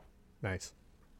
Did you see it last night, or you? I did. I didn't jump on it like as soon as it was released, but I did. Yeah, just on YouTube or whatever. I was actually watching Jimmy Kimmel just sort of by accident. I had the TV on in the background as my kid was fell asleep in my bed, and I was kind of like trapped. And wow. First of all, that wasn't a teaser trailer. Yeah, that was like a full trailer. It's a full trailer. Yeah. It's a 2.5 minute, and it's not the first time any bit of Civil War has been seen by the mass public or even in at conventions. There was some footage that had been previously shown. I think actually different footage than what we saw, and it was also the stinger on Ant-Man. No pun intended for Ant-Man Yellow Jacket, but you had that scene where at the end of Ant-Man, where Chris Rogers and the Falcon are talking to Bucky, a recovered, found Bucky, and then of course you've seen the casting announcements. So this movie has everyone in it. Mm-hmm. No Hulk, no Thor, I believe, but a big piece of the movie is Robert Downey Jr., Iron Man, and for people who read the comic book, they know Civil War is a huge story. Mark Miller, I believe, wrote it. Yeah, Mark Miller wrote it. So can we talk about the trailer? Are we going to have some minor spoilers here? Well, I don't want to spoil the trailer for people. Can we have speculative spoilers? We can where do I guess speculative, what's going to happen in this but movie? we can also talk about what happened in the comics. Let's do that. See, let's talk about the comics Civil War. Because Sean, you haven't read it. Yeah, this is after I was a collector and a reader in the peak in the 90s there, and then I just got so disgusted with comics at that time. So I kind of dropped off there. Yeah, this storyline is well after your time then, because it came out in like 06, 07. Yeah. I only read it like relatively recently, and it capitalizes on these great X-Men storylines where X-Men is famous for having these mutant registration storylines where we have to register every mutant. And I think Civil War sort of capitalizes on that with like, we need every super person with abilities, let's just say. And for Marvel, it was a little bit of a turning point. This is in the Marvel 616 universe, not the Ultimates universe. So Marvel has always been, even though a little quote-unquote more realistic and grittier than DC, which is funny because the DC movies now are overly gritty and realistic. Overly? We'll argue about that, but okay. Well, compared to the how fun the Marvel movies are tonally. When you read the comics in canon, people don't really die in supervillain attacks or in Hulk rampages. They talked about maybe a couple dozen people having died over all the Hulk rampage through Las Vegas and through New York, and and it's not like mass destruction crisis, right? And in Civil War, the thing that kicks off what happened in the comic books is actually a novice superhero team led by Speedball, and they engage a supervillain team close to a school, and one of the villains, whose name I forget, but his power is like Nuke. He has atomic reactions. He detonated, and the school and basically was pulverized, in fictional Stamford, Connecticut, and so that caused this huge thing, and it was kind of like many of these stories, a little bit influenced by current events, and so it built up to basically the heroes splitting between two sides. Some very firmly believing on the Tony Stark side that superheroes should register, and then some firmly believing on the Captain America side that registration is a slippery slope. And then you had people like Fantastic Four, or Reed Richards siding with Tony, and the whole Marvel Illuminati being split up. So you have these like the huge superpowers and the brain trust, the power trust in the Marvel Universe, which consists of Doctor Strange, Professor X, Tony Stark, Mr. Fantastic, Black Bolt, and Black Panther. I believe that is all of them, and Namor. And Namor. Namor. I always forget about him. Can't forget Namor. I think you can. I think you should. So it was one of the great things about Civil War, the comic line. I think it did a couple things in changing Marvel canon, but in terms of execution, readers had to choose a side. Readers really felt the writing was so good in both the main storyline and the peripheral storylines that it really made you want to support both sides, and there was no clear good or evil. Oh, I had a really different experience reading it, in the sense that I felt much more aligned with Captain America. But you're right in terms of the writing tried to make you pick a side. Right. I just felt like Captain America was always going to be more sympathetic for so many reasons. He had a more of a sort of a righteous nature to that, but it was interesting. It was a very all-in series too. Like every character got into this. Like no one seemed immune. There are mutants involved. Spider-Man is involved. So a lot of the classic characters became embroiled in this. Well, in terms of classic characters, it was even such a big thing. I mean, Steve McNiven, who did the art for it, incredibly talented, had one of the most memorable moments in the past 10 years in Marvel Comics history, which was Spider-Man unveiling his identity to the public in a press release, or in a press statement, because he sided with Iron Man. And one of the things was, if you register with the Superhuman Registration Act, you have to reveal your identity. There are no more such thing. And Spider-Man is the quintessential hero. And you have this great line about when he goes, "I'm Peter Parker, and I've been Spider-Man since I was 15 years old." And that was like, for Marvel Comics readers, like a sense of continuity and all that history and all the trauma that befell on Spider-Man. He's a tragic character because of his need for a secret identity, and how him being a hero has affected his family and his friends. It all came to a head. And so these huge, like these great side stories. We're not going to get that in the movie. No, and I was wrong. It's not Nuke. It's Nitro. Nitro. Yeah. Nuke, I'm getting confused of because of what I find interesting is, just based on the characters they've established in the movies, is that I would picture the exact opposite stance between Iron Man and Captain America. I would picture Tony being like, "F that," So that's interesting, and Captain America's the all-American goody. So, it's you also have, if you look, yes, Tony Stark, the Robert Downey Jr. interpretation of Tony Stark is a little more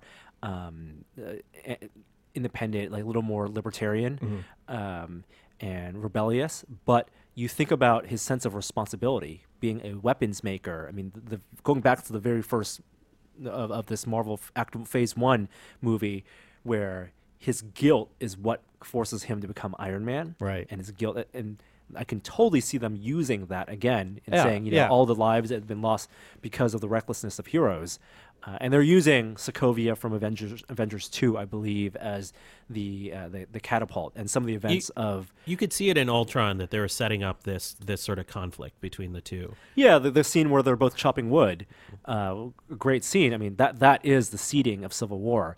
And, the writers of Captain America, even the first Avenger and the last one, Winter Soldier, said they've been building up. They had Howard Stark be a big part of in that universe, being part of the founding of S.H.I.E.L.D. and being part of Captain America's past, and now Agent Carter, because they want to have that familial tie between Steve Rogers and Tony Stark. Like, it's more than that they're friends; they are family. They have this direct connection to I wonder how much they're going to tie into sort of current stories, if they're going to cast Steve Rogers in sort of a Snowden-esque kind of way about him, that he's fighting sort of the idea of the all-seeing eye of government and corruption. It's not OMAC. Fair enough. But I mean, I wonder if they're going to have a little bit of that, because I sort of suspect we're going to get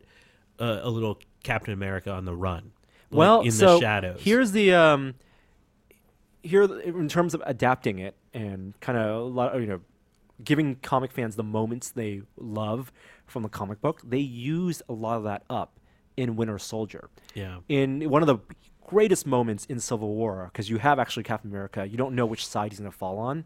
When the comics was that series was running, he is approached by Maria Hill, who in the movies is played by Colby Smulders, and she basically wants to arrest him, and then he breaks out of Shield out of a helicarrier, and like jumps on an F-22 and and does basically what he does when he escapes from the Shield facility in Winter Soldier, when he realizes it's run by Hydra. So you have those moments already. Captain America on the run, going underground. I think you can't, as a comics fan, treat Civil War as just like the Winter Soldier as a straight adaptation. It thematically can be there, and I know they're pulling in things like Spider-Man. Made a big deal out of getting Spider-Man there, who was not in the teaser, not in the trailer. No. They're bringing in Black Panther, because that's going to be a big franchise and movie. Cool. I'm excited to have T'Challa on stage. Yep. And it's going to be a big brawl. Yeah, which, like, the thing I'm concerned about, I'm really excited. The trailer was awesome. The thing I'm concerned about is Winter Soldier was, I think, my second favorite Marvel movie of the bunch, because What's your first? I would have to say just the nostalgia of Avengers made it my first favorite. Okay. Just like all of the Whedon-esque components coming together really well. But I loved Winter Soldier because of its homage to the spy movie genre, and I think that worked really well for Captain America.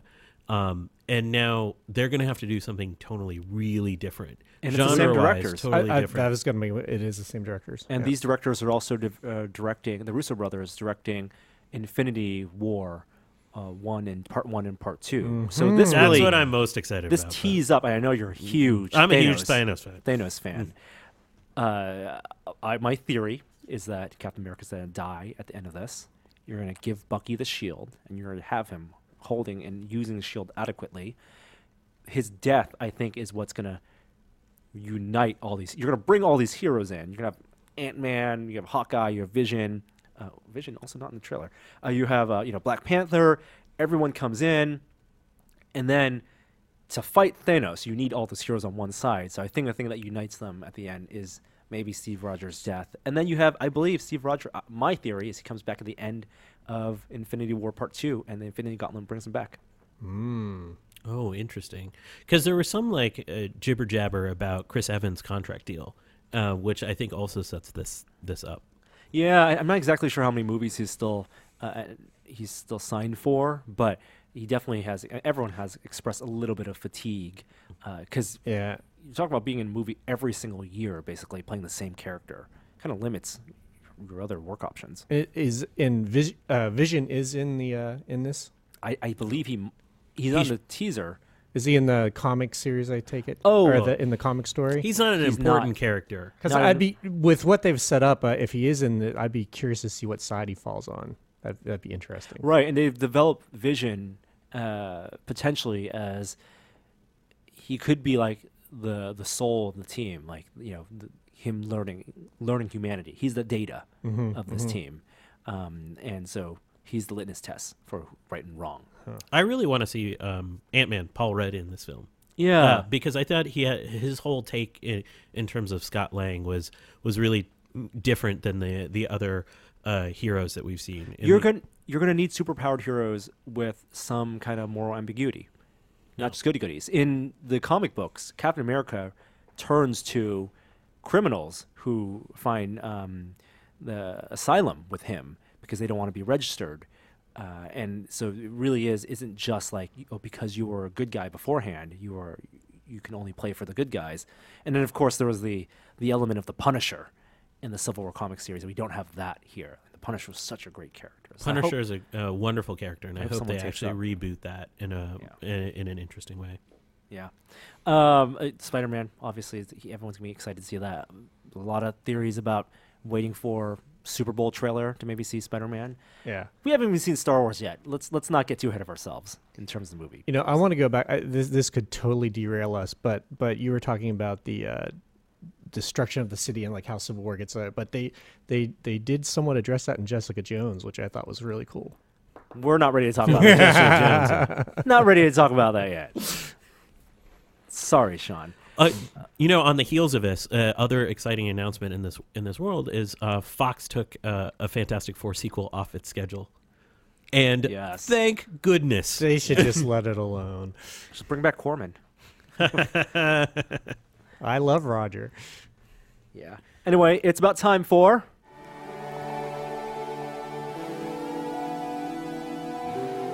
virtual reality this week. Oh yeah.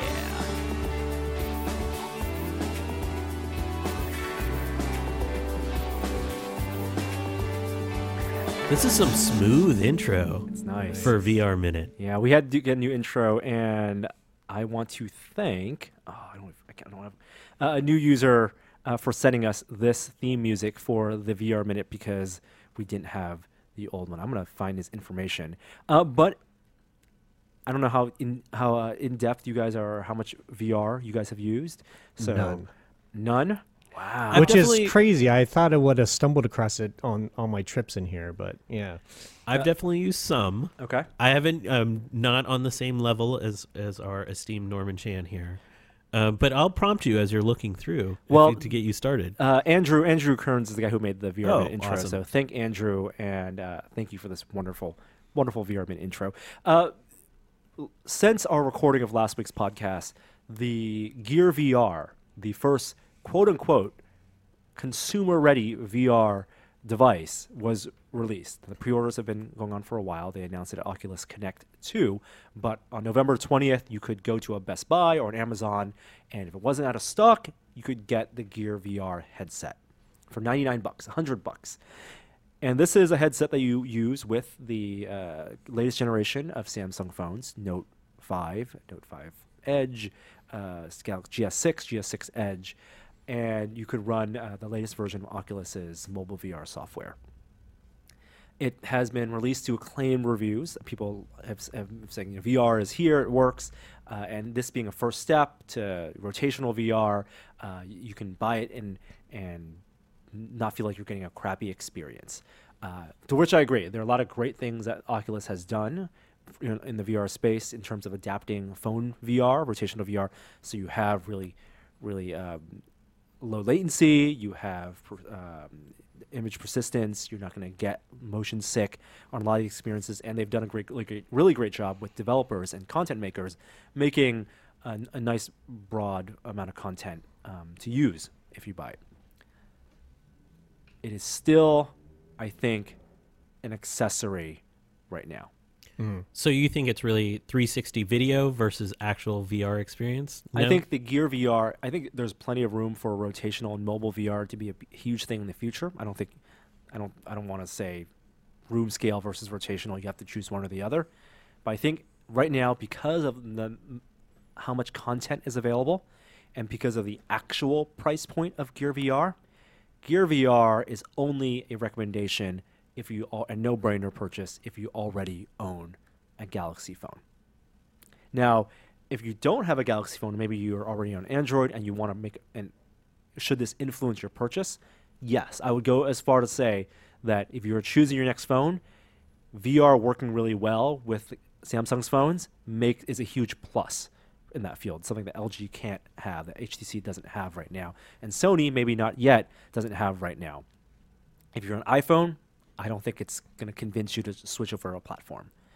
If you already have a phone that you're happy with, it's not worth it to buy a new phone, $600, $700, and also spend $100 on this headset just for the current Gear VR experience. That in itself, if you're talking about how to spend your money, go buy a game console, go invest in a gaming PC. That's a better way to spend your money. for people who have been following Gear VR, maybe have tried the Innovator Editions and tried some of the dev kit stuff, or even have the Oculus DK2, it's not going to be a huge night and day. What was flipped on November 20th wasn't that much different. There's Oculus Social, there's Netflix in VR now. There's a little bit more 360 content, and there's the Oculus Arcade, but it all feels like it's still kind of in this early, like as a launch right now. If you talk about console launches, it's kind of I'm still struggling to find content. It still feels like people are figuring out how to present UI to you, interface to you, and present that content to you. It doesn't feel like something that I'm going to wear for 2 hours just going from content to content. I haven't had the Gear VR on for more than like 10 minutes. And it's purely because of content, like you say. It's not because of, I didn't get nauseous necessarily. But it's the content that I've been in hasn't been immersive enough to keep me there for an extended period of time. And I can go through, you can spend a day and just go through all the 360 video. You can play a lot of the games. A week into it, some of those games are novel. I'm not going to go back, or some of them are actually already finished. But it's not like the software is going to come out fast enough where it's going to be a big console investment. I still say wait. But do you think the how well received the Gear VR has been since its launch is going to spur more companies to do similar things in this kind of space? Yeah, and I mean that's a problem. Unfortunately, it's a chicken and egg problem. Those companies were already working in that space. I think a lot of those companies are also invested in selling $40 or $50 experiences on the desktop, as opposed to $3 to $10 or free experiences on mobile. It's the same problem that the iPad Pro has in terms of the app stores on mobile. The mindset of what consumer wants to pay is going to be lower than what they're happy to pay on a console, on a closed system on the living room side or the office side. Sony doing a competitor to Gear VR? Well, they did a blog post talking about the Xperia Z5, which does have a 4K display, and they said that it was hinted at, that while they don't have a VR solution for it yet, it could be something. So they strongly indicated that they would be working on something as well. They don't have John Carmack working on that low latency and the persistence of vision, so low persistence. So I don't know if that experience is going to be the same. Right now, really, to enjoy a lot of that content, because like you said, you can spend 10 minutes and get a sense of what rotational VR is. Cardboard, I think, is still the best and cheapest way to just see the content, see what 360 video, having a bigger canvas can look like.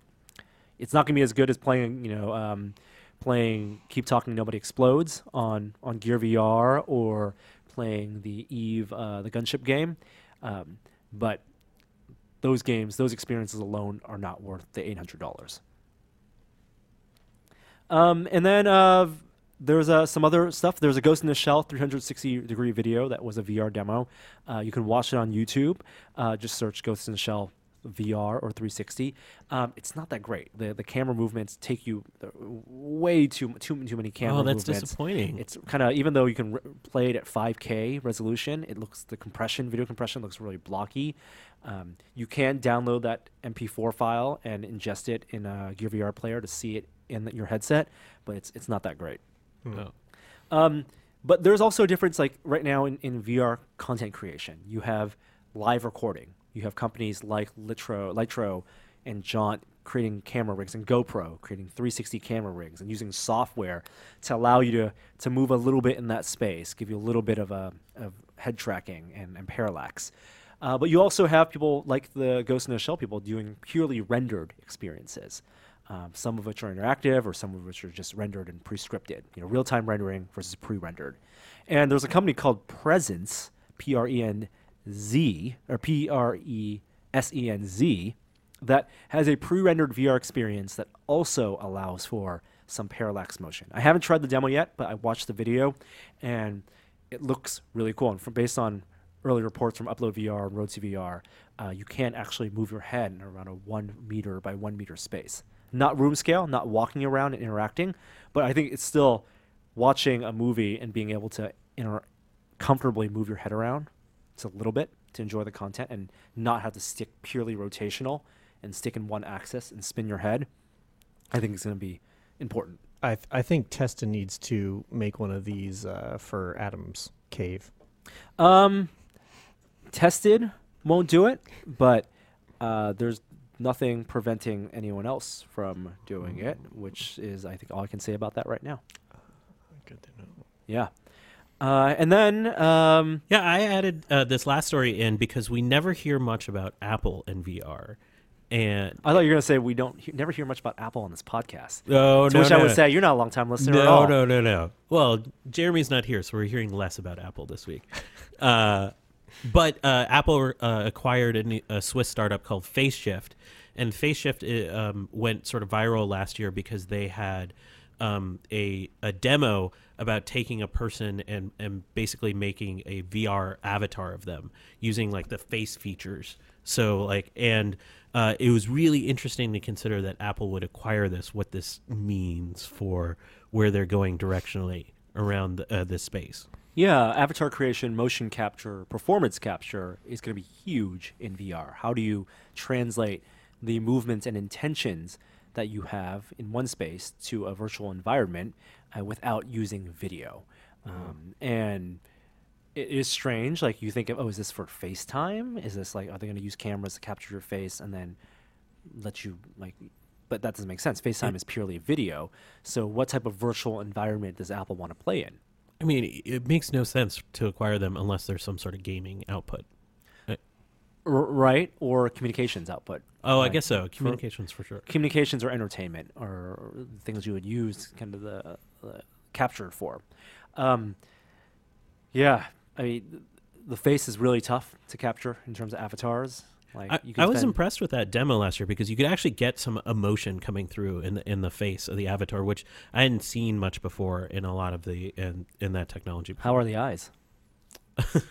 The eyes seemed okay. Like Still I saw like the demos I saw online, like, you know, people are getting turned into ogres, so like the eyes are always different shapes and stuff. Like a doll's eyes. Well, we'll see. We'll wait to see what Apple does. Maybe it'll be in VR. It can get awfully crowded. It would be maybe a little too late. That doesn't sound like an Apple model. It's never too late for Apple. Of course not. Touchscreen on laptops, they'll get to it eventually. Cars, yeah, it's a ripe opportunity. They'll look for the ripe opportunities. Let everyone do the legwork of getting people interested in a category and then come out with their interpretation for it. That was a good VR minute.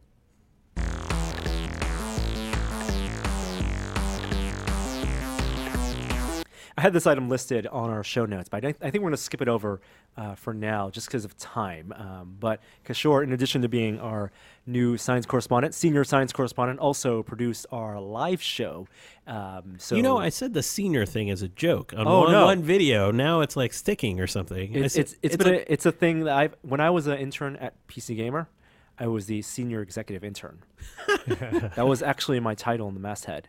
So I said it because of the Daily Show joke of like everyone like is senior correspondent or something. I'm embracing it. Okay. Senior you get a senior fabrication. Senior of one is what's important here. Mm-hmm. He's calling us old. But Kishore did also produce our live show as part of the Bay Area Science Festival, for which he is the director. And while we won't go too in depth about what made the live show, we will save that for a future episode. We will tell you that those videos are online now. So if you go to our YouTube channel, or if you're a premium member and you go to Tested.com, you can watch the entirety of the live show, all 150 minutes of it, from the comfort of your home. The only show note I'll add that's behind the scenes little piece, we had to do the piece with Michael Schindler. We had to practice that a bunch of times before doing it on stage with Adam. So those full-size tintypes exist of Norm, Will, and myself. That's right. As practice, and you can see them slowly get better up until Why do you think Adam's. we did the live show? so we could get large format tintypes of ourselves. My wife in rehearsal. Yeah, my wife loves it. Really? I love it. I love that tintype. That segment was really well done. And even I watched the video again. It was really well done. All right, so let's move on to what we've been testing, and for that there is no musical cue. So, Andrew, or if anyone else out there, I would love love an intro, a musical intro for what we've been testing. I'll give you some audio bites right now. Tested. What we've been testing. What we've been testing. Hey, what have you guys been testing? Testing this week. If you need line reads, send me tweets or emails. I will do them for you. I think we create should the audio intro. I think we should definitely eliminate line reads as part of the podcast in the future. So, what have you guys been testing? We have the Form 2 in-house. Woo!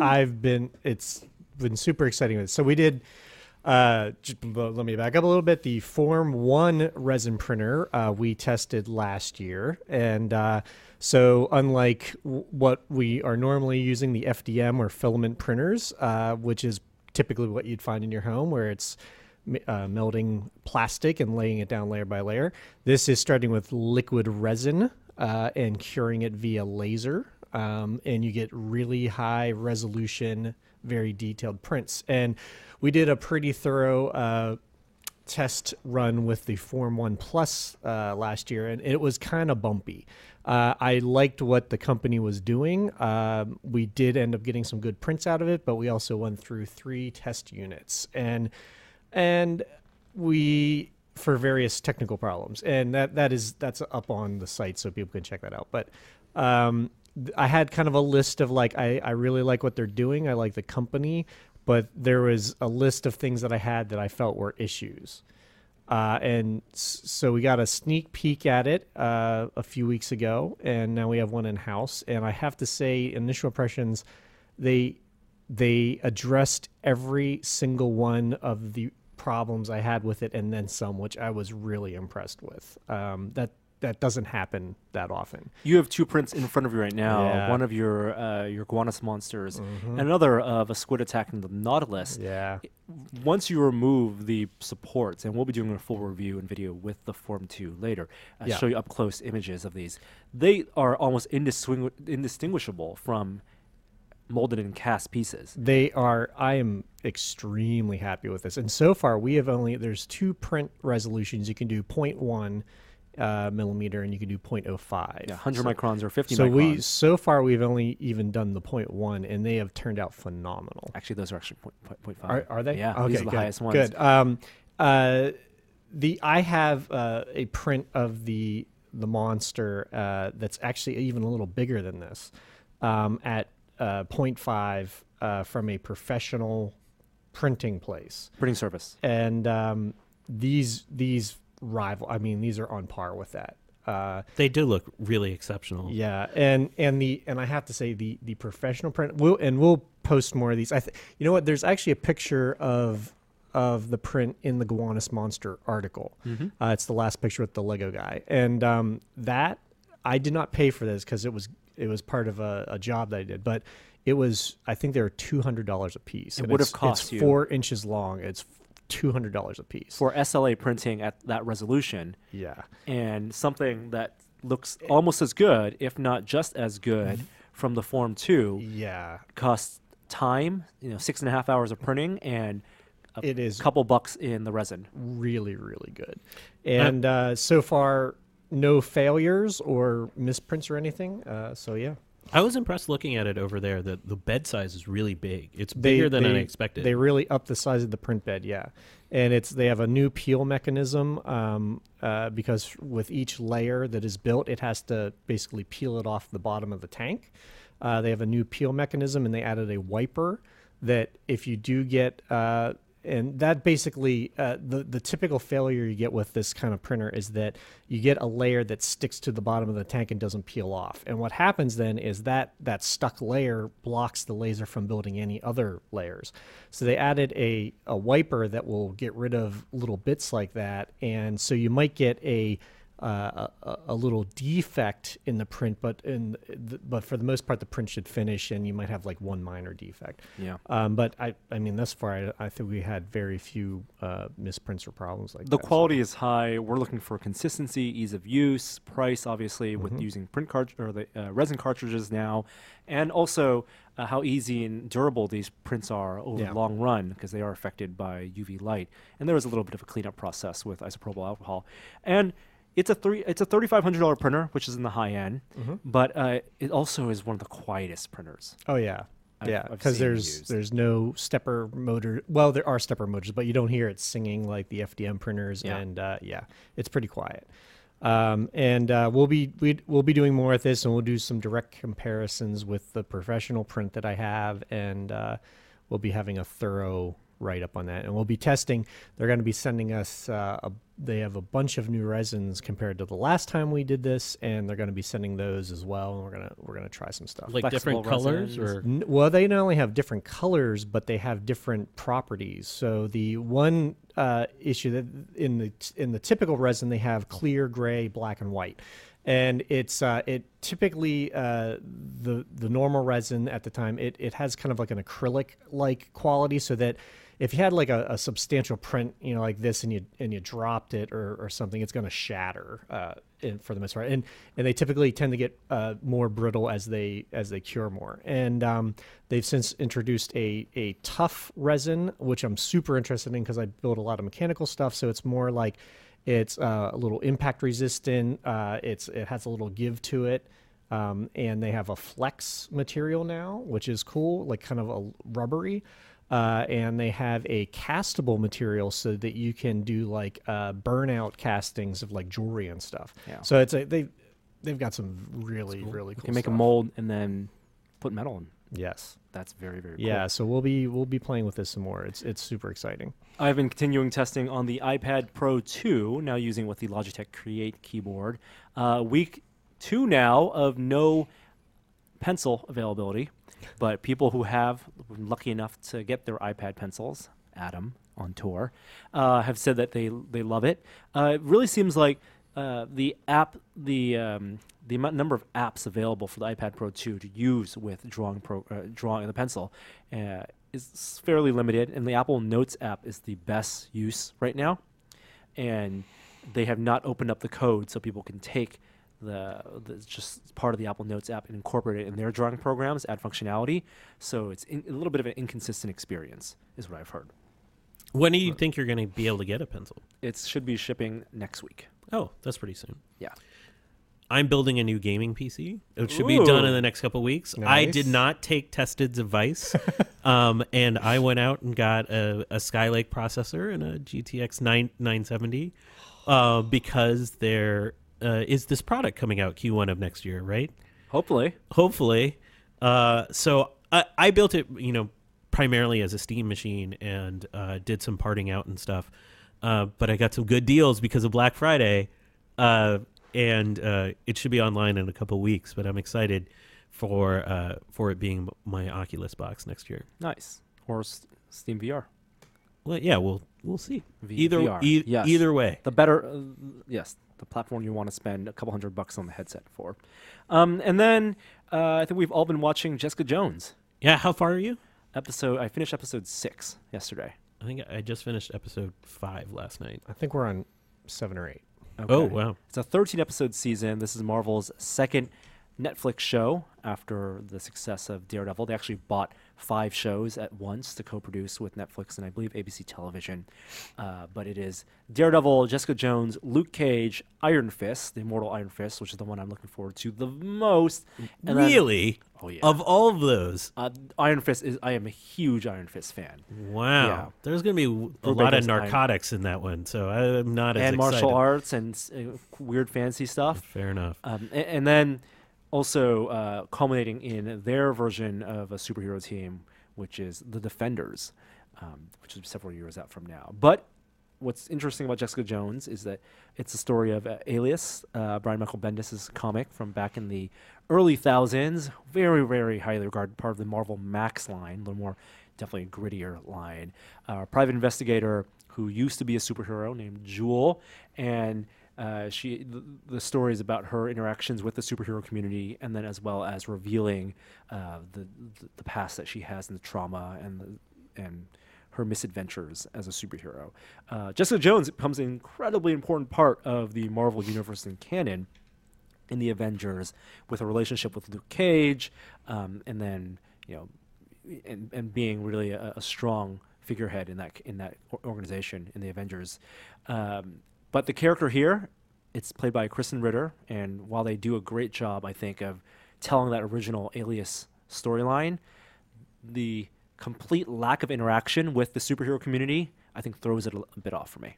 She's come a long way from Don't Trust the Bitch in Apartment 23 on ABC, which was her last role, I think. No, Breaking Bad. Yeah. I forgot about that. Come on. Damn. And even wait. Even the B in 23, she's great in it. I mean, she's a great actress. But she's definitely different. She's moody in this. It's very broody and moody, and it's a dark story. David Tennant, he's cashing in all the goodwill from Doctor Who, 10th Doctor, to play the villain. Yeah. It's a really creepy villain. And the show, I think... Purple Man's a tough villain. Villain to play. But it's not a character that has a lot of depth. It's a sadistic character.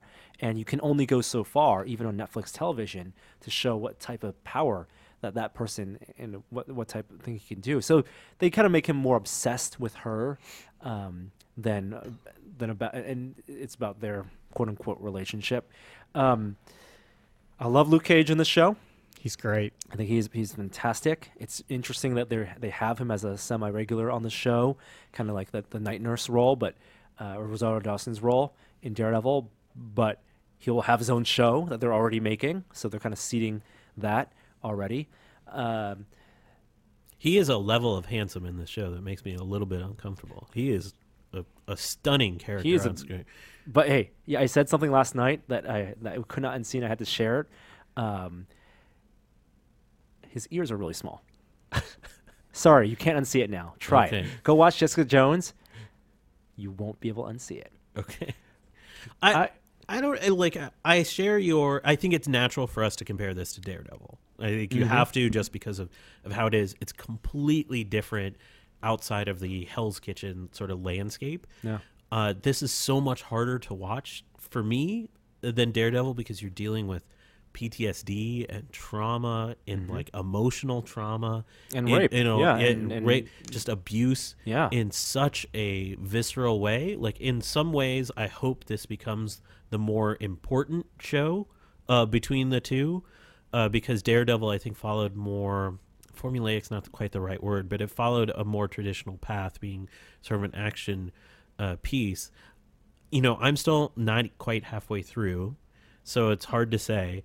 I'm sure I'm gonna I'm probably gonna like Daredevil more because it's had more iconic. Daredevil had more iconic visuals, like it had the fight scene, it had that the whistle scene. But I think this is important to watch. Maybe my issue with Jessica Jones so far is that, like every show, there are multiple threads, and you have a main thread that is like the arc of the show, and then you have these intertwining things that go around it. And Daredevil, I think, had a really strong, and every great show is really strong B stories, C stories, and intertwining threads. Jessica Jones, it feels like, with the Carrie Ann Moss storyline and her best friend storyline, that stuff feels really weak maybe in comparison to the main storyline. I don't know. I really, really like it, and I like that I came in knowing I know nothing about Jessica Jones, other than I was vaguely aware, and I think this is refreshing because it's less superhero-y than a lot of stuff, which I think I personally like, and I think it'll draw a lot more viewers for that reason. And it has an amazing powerhouse female cast and characters going on, which is, I think, really cool. And it passes Bechdel test every episode. It's so good. 100%.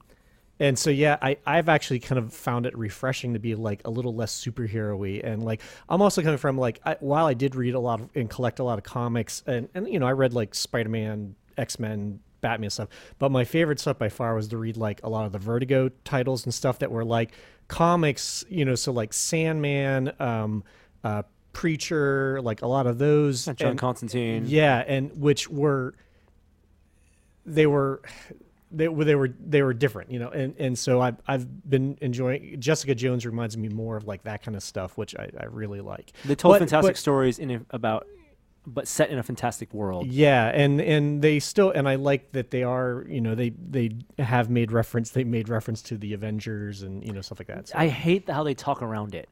Yeah. It seems so like they should just say it. Just say it, and then you don't need to dwell on it. You don't need to. Every episode needs to be like, oh, let's call the Avengers, but just don't say. Like, Daredevil it's so did the same thing about like, oh, the Green Guy and his friends, and like, just say the Hulk, just say Captain America. Yeah. The incident, just say. They say like alien invasion, but just say like, make it a little more believable. I know it wants to be its own thing, but it's almost distracting when there's so many like when they try to be clever and talk around it. I totally agree. I mean, they should just acknowledge it and move on, because the storyline they built is like, we're still in the aftermath of New York after the destruction of New York, and we're in this place of rebuilding in the context of there's now people with abilities, and the city is in ruins to a certain extent, and that has brought out all sorts of characters, let's just say. And I will agree with that. I think there is a bit of a disconnect there where if you want to make it its own little like corner and kind of ignore the other stuff, then do that. But while I enjoyed them referencing the Avengers and what happened with that, it is a little distracting, I think, too. It makes a disconnect there. Well, if you read Alias, one of the first story arcs, you don't get to the Purple Man, the Kilgrave stuff for a long time. That is supposed to be a huge, and they obviously draw it out as a theme of this show. But in the comics, being a private eye and you never know too much about like her past as Jewel, one of the first story arcs is her on a reconnaissance, like on an assignment, on a job, and unexpectedly discovering Captain America's personal life, like Steve Rogers, and you see some of that, the Steve Rogers personal life in Winter Soldier, and it's in New York. I guess it's in DC for him, but like that kind of interaction, the peripheral interaction, where she doesn't need to be engaged in fighting the Ultron stuff, but just like it's about her personal life as an ex-superhero and someone who lives in a world with superheroes, then you can bring in some of those other aspects of the superheroes. Having not been familiar with the story, her friend Trish, I'm assuming Trish is like, she becomes a hero. I don't even know if she's in the comic. She is. Okay. There's things that we shouldn't talk about. Yeah. Pretty much everyone that you see, like if you Google their name, something will come up. Like so like don't because it like some of them make no sense to me. How like that person with a character makes sense. All right, that's part of the reason I have been avoiding, because like I kind of want to be surprised, but yeah. Spoilers without being spoilers. All I said is don't Google people's names as they come up on screen in Jessica Jones. It's a bad idea because it doesn't make sense. Awesome. The one thing I'll say is I'm definitely intrigued. I'll finish. I'm having the toughest time. I have a lot of empathy for Jessica's character, but I'm having a harder time rooting for her as much as I did rooting for Daredevil. Like her cause isn't as compelling to me. It's more cringy. I can see that. Which doesn't mean it's not bad. It's still good television. It's just a harder show to watch for me personally. Which I think is just a sign of how well designed this show is. Wow. Okay, I really shouldn't have Googled that. Yeah, that's what I told you. Wow. Okay. I told you. Never mind. Anyway, that's it for this week's episode of This Is Only a Test. Thank you guys so much for listening, and thank Kishore, thank you, Sean, for being here on the day before Thanksgiving. Yeah, happy Thanksgiving. To record this episode with me. Happy Black Friday, everyone. Happy Thanksgiving and happy Splurge. Happy Splurge Day. Happy Splurge. Splurge 2015. I'm Norm, that's Kishore, that's Sean. We can find us every week on test.com. Kishore also co-hosts Inquiring Minds. It's a weekly science podcast that you can find on the internets. We interview a scientist every week. You can chase me down at Science Quiche for my hyperlapse of the shenanigans I'll be up to on Black Friday. Excellent. The Purge, Splurge, Hyperlapse. Yes, and I'm Sean. Hi. I have stuff on Etsy. Check out Sean's Etsy store. Check out his columns on Tested and videos we've actually shot already with him. Will be coming out in the next month or so. But until then, we'll see you guys next time on the internets. See ya. Oh, See who's the outro come out from? And the outro this week is from someone whose name I didn't write down, but here's an outro anyway. And of course, it just took a while to get in. Hi there, I didn't see you.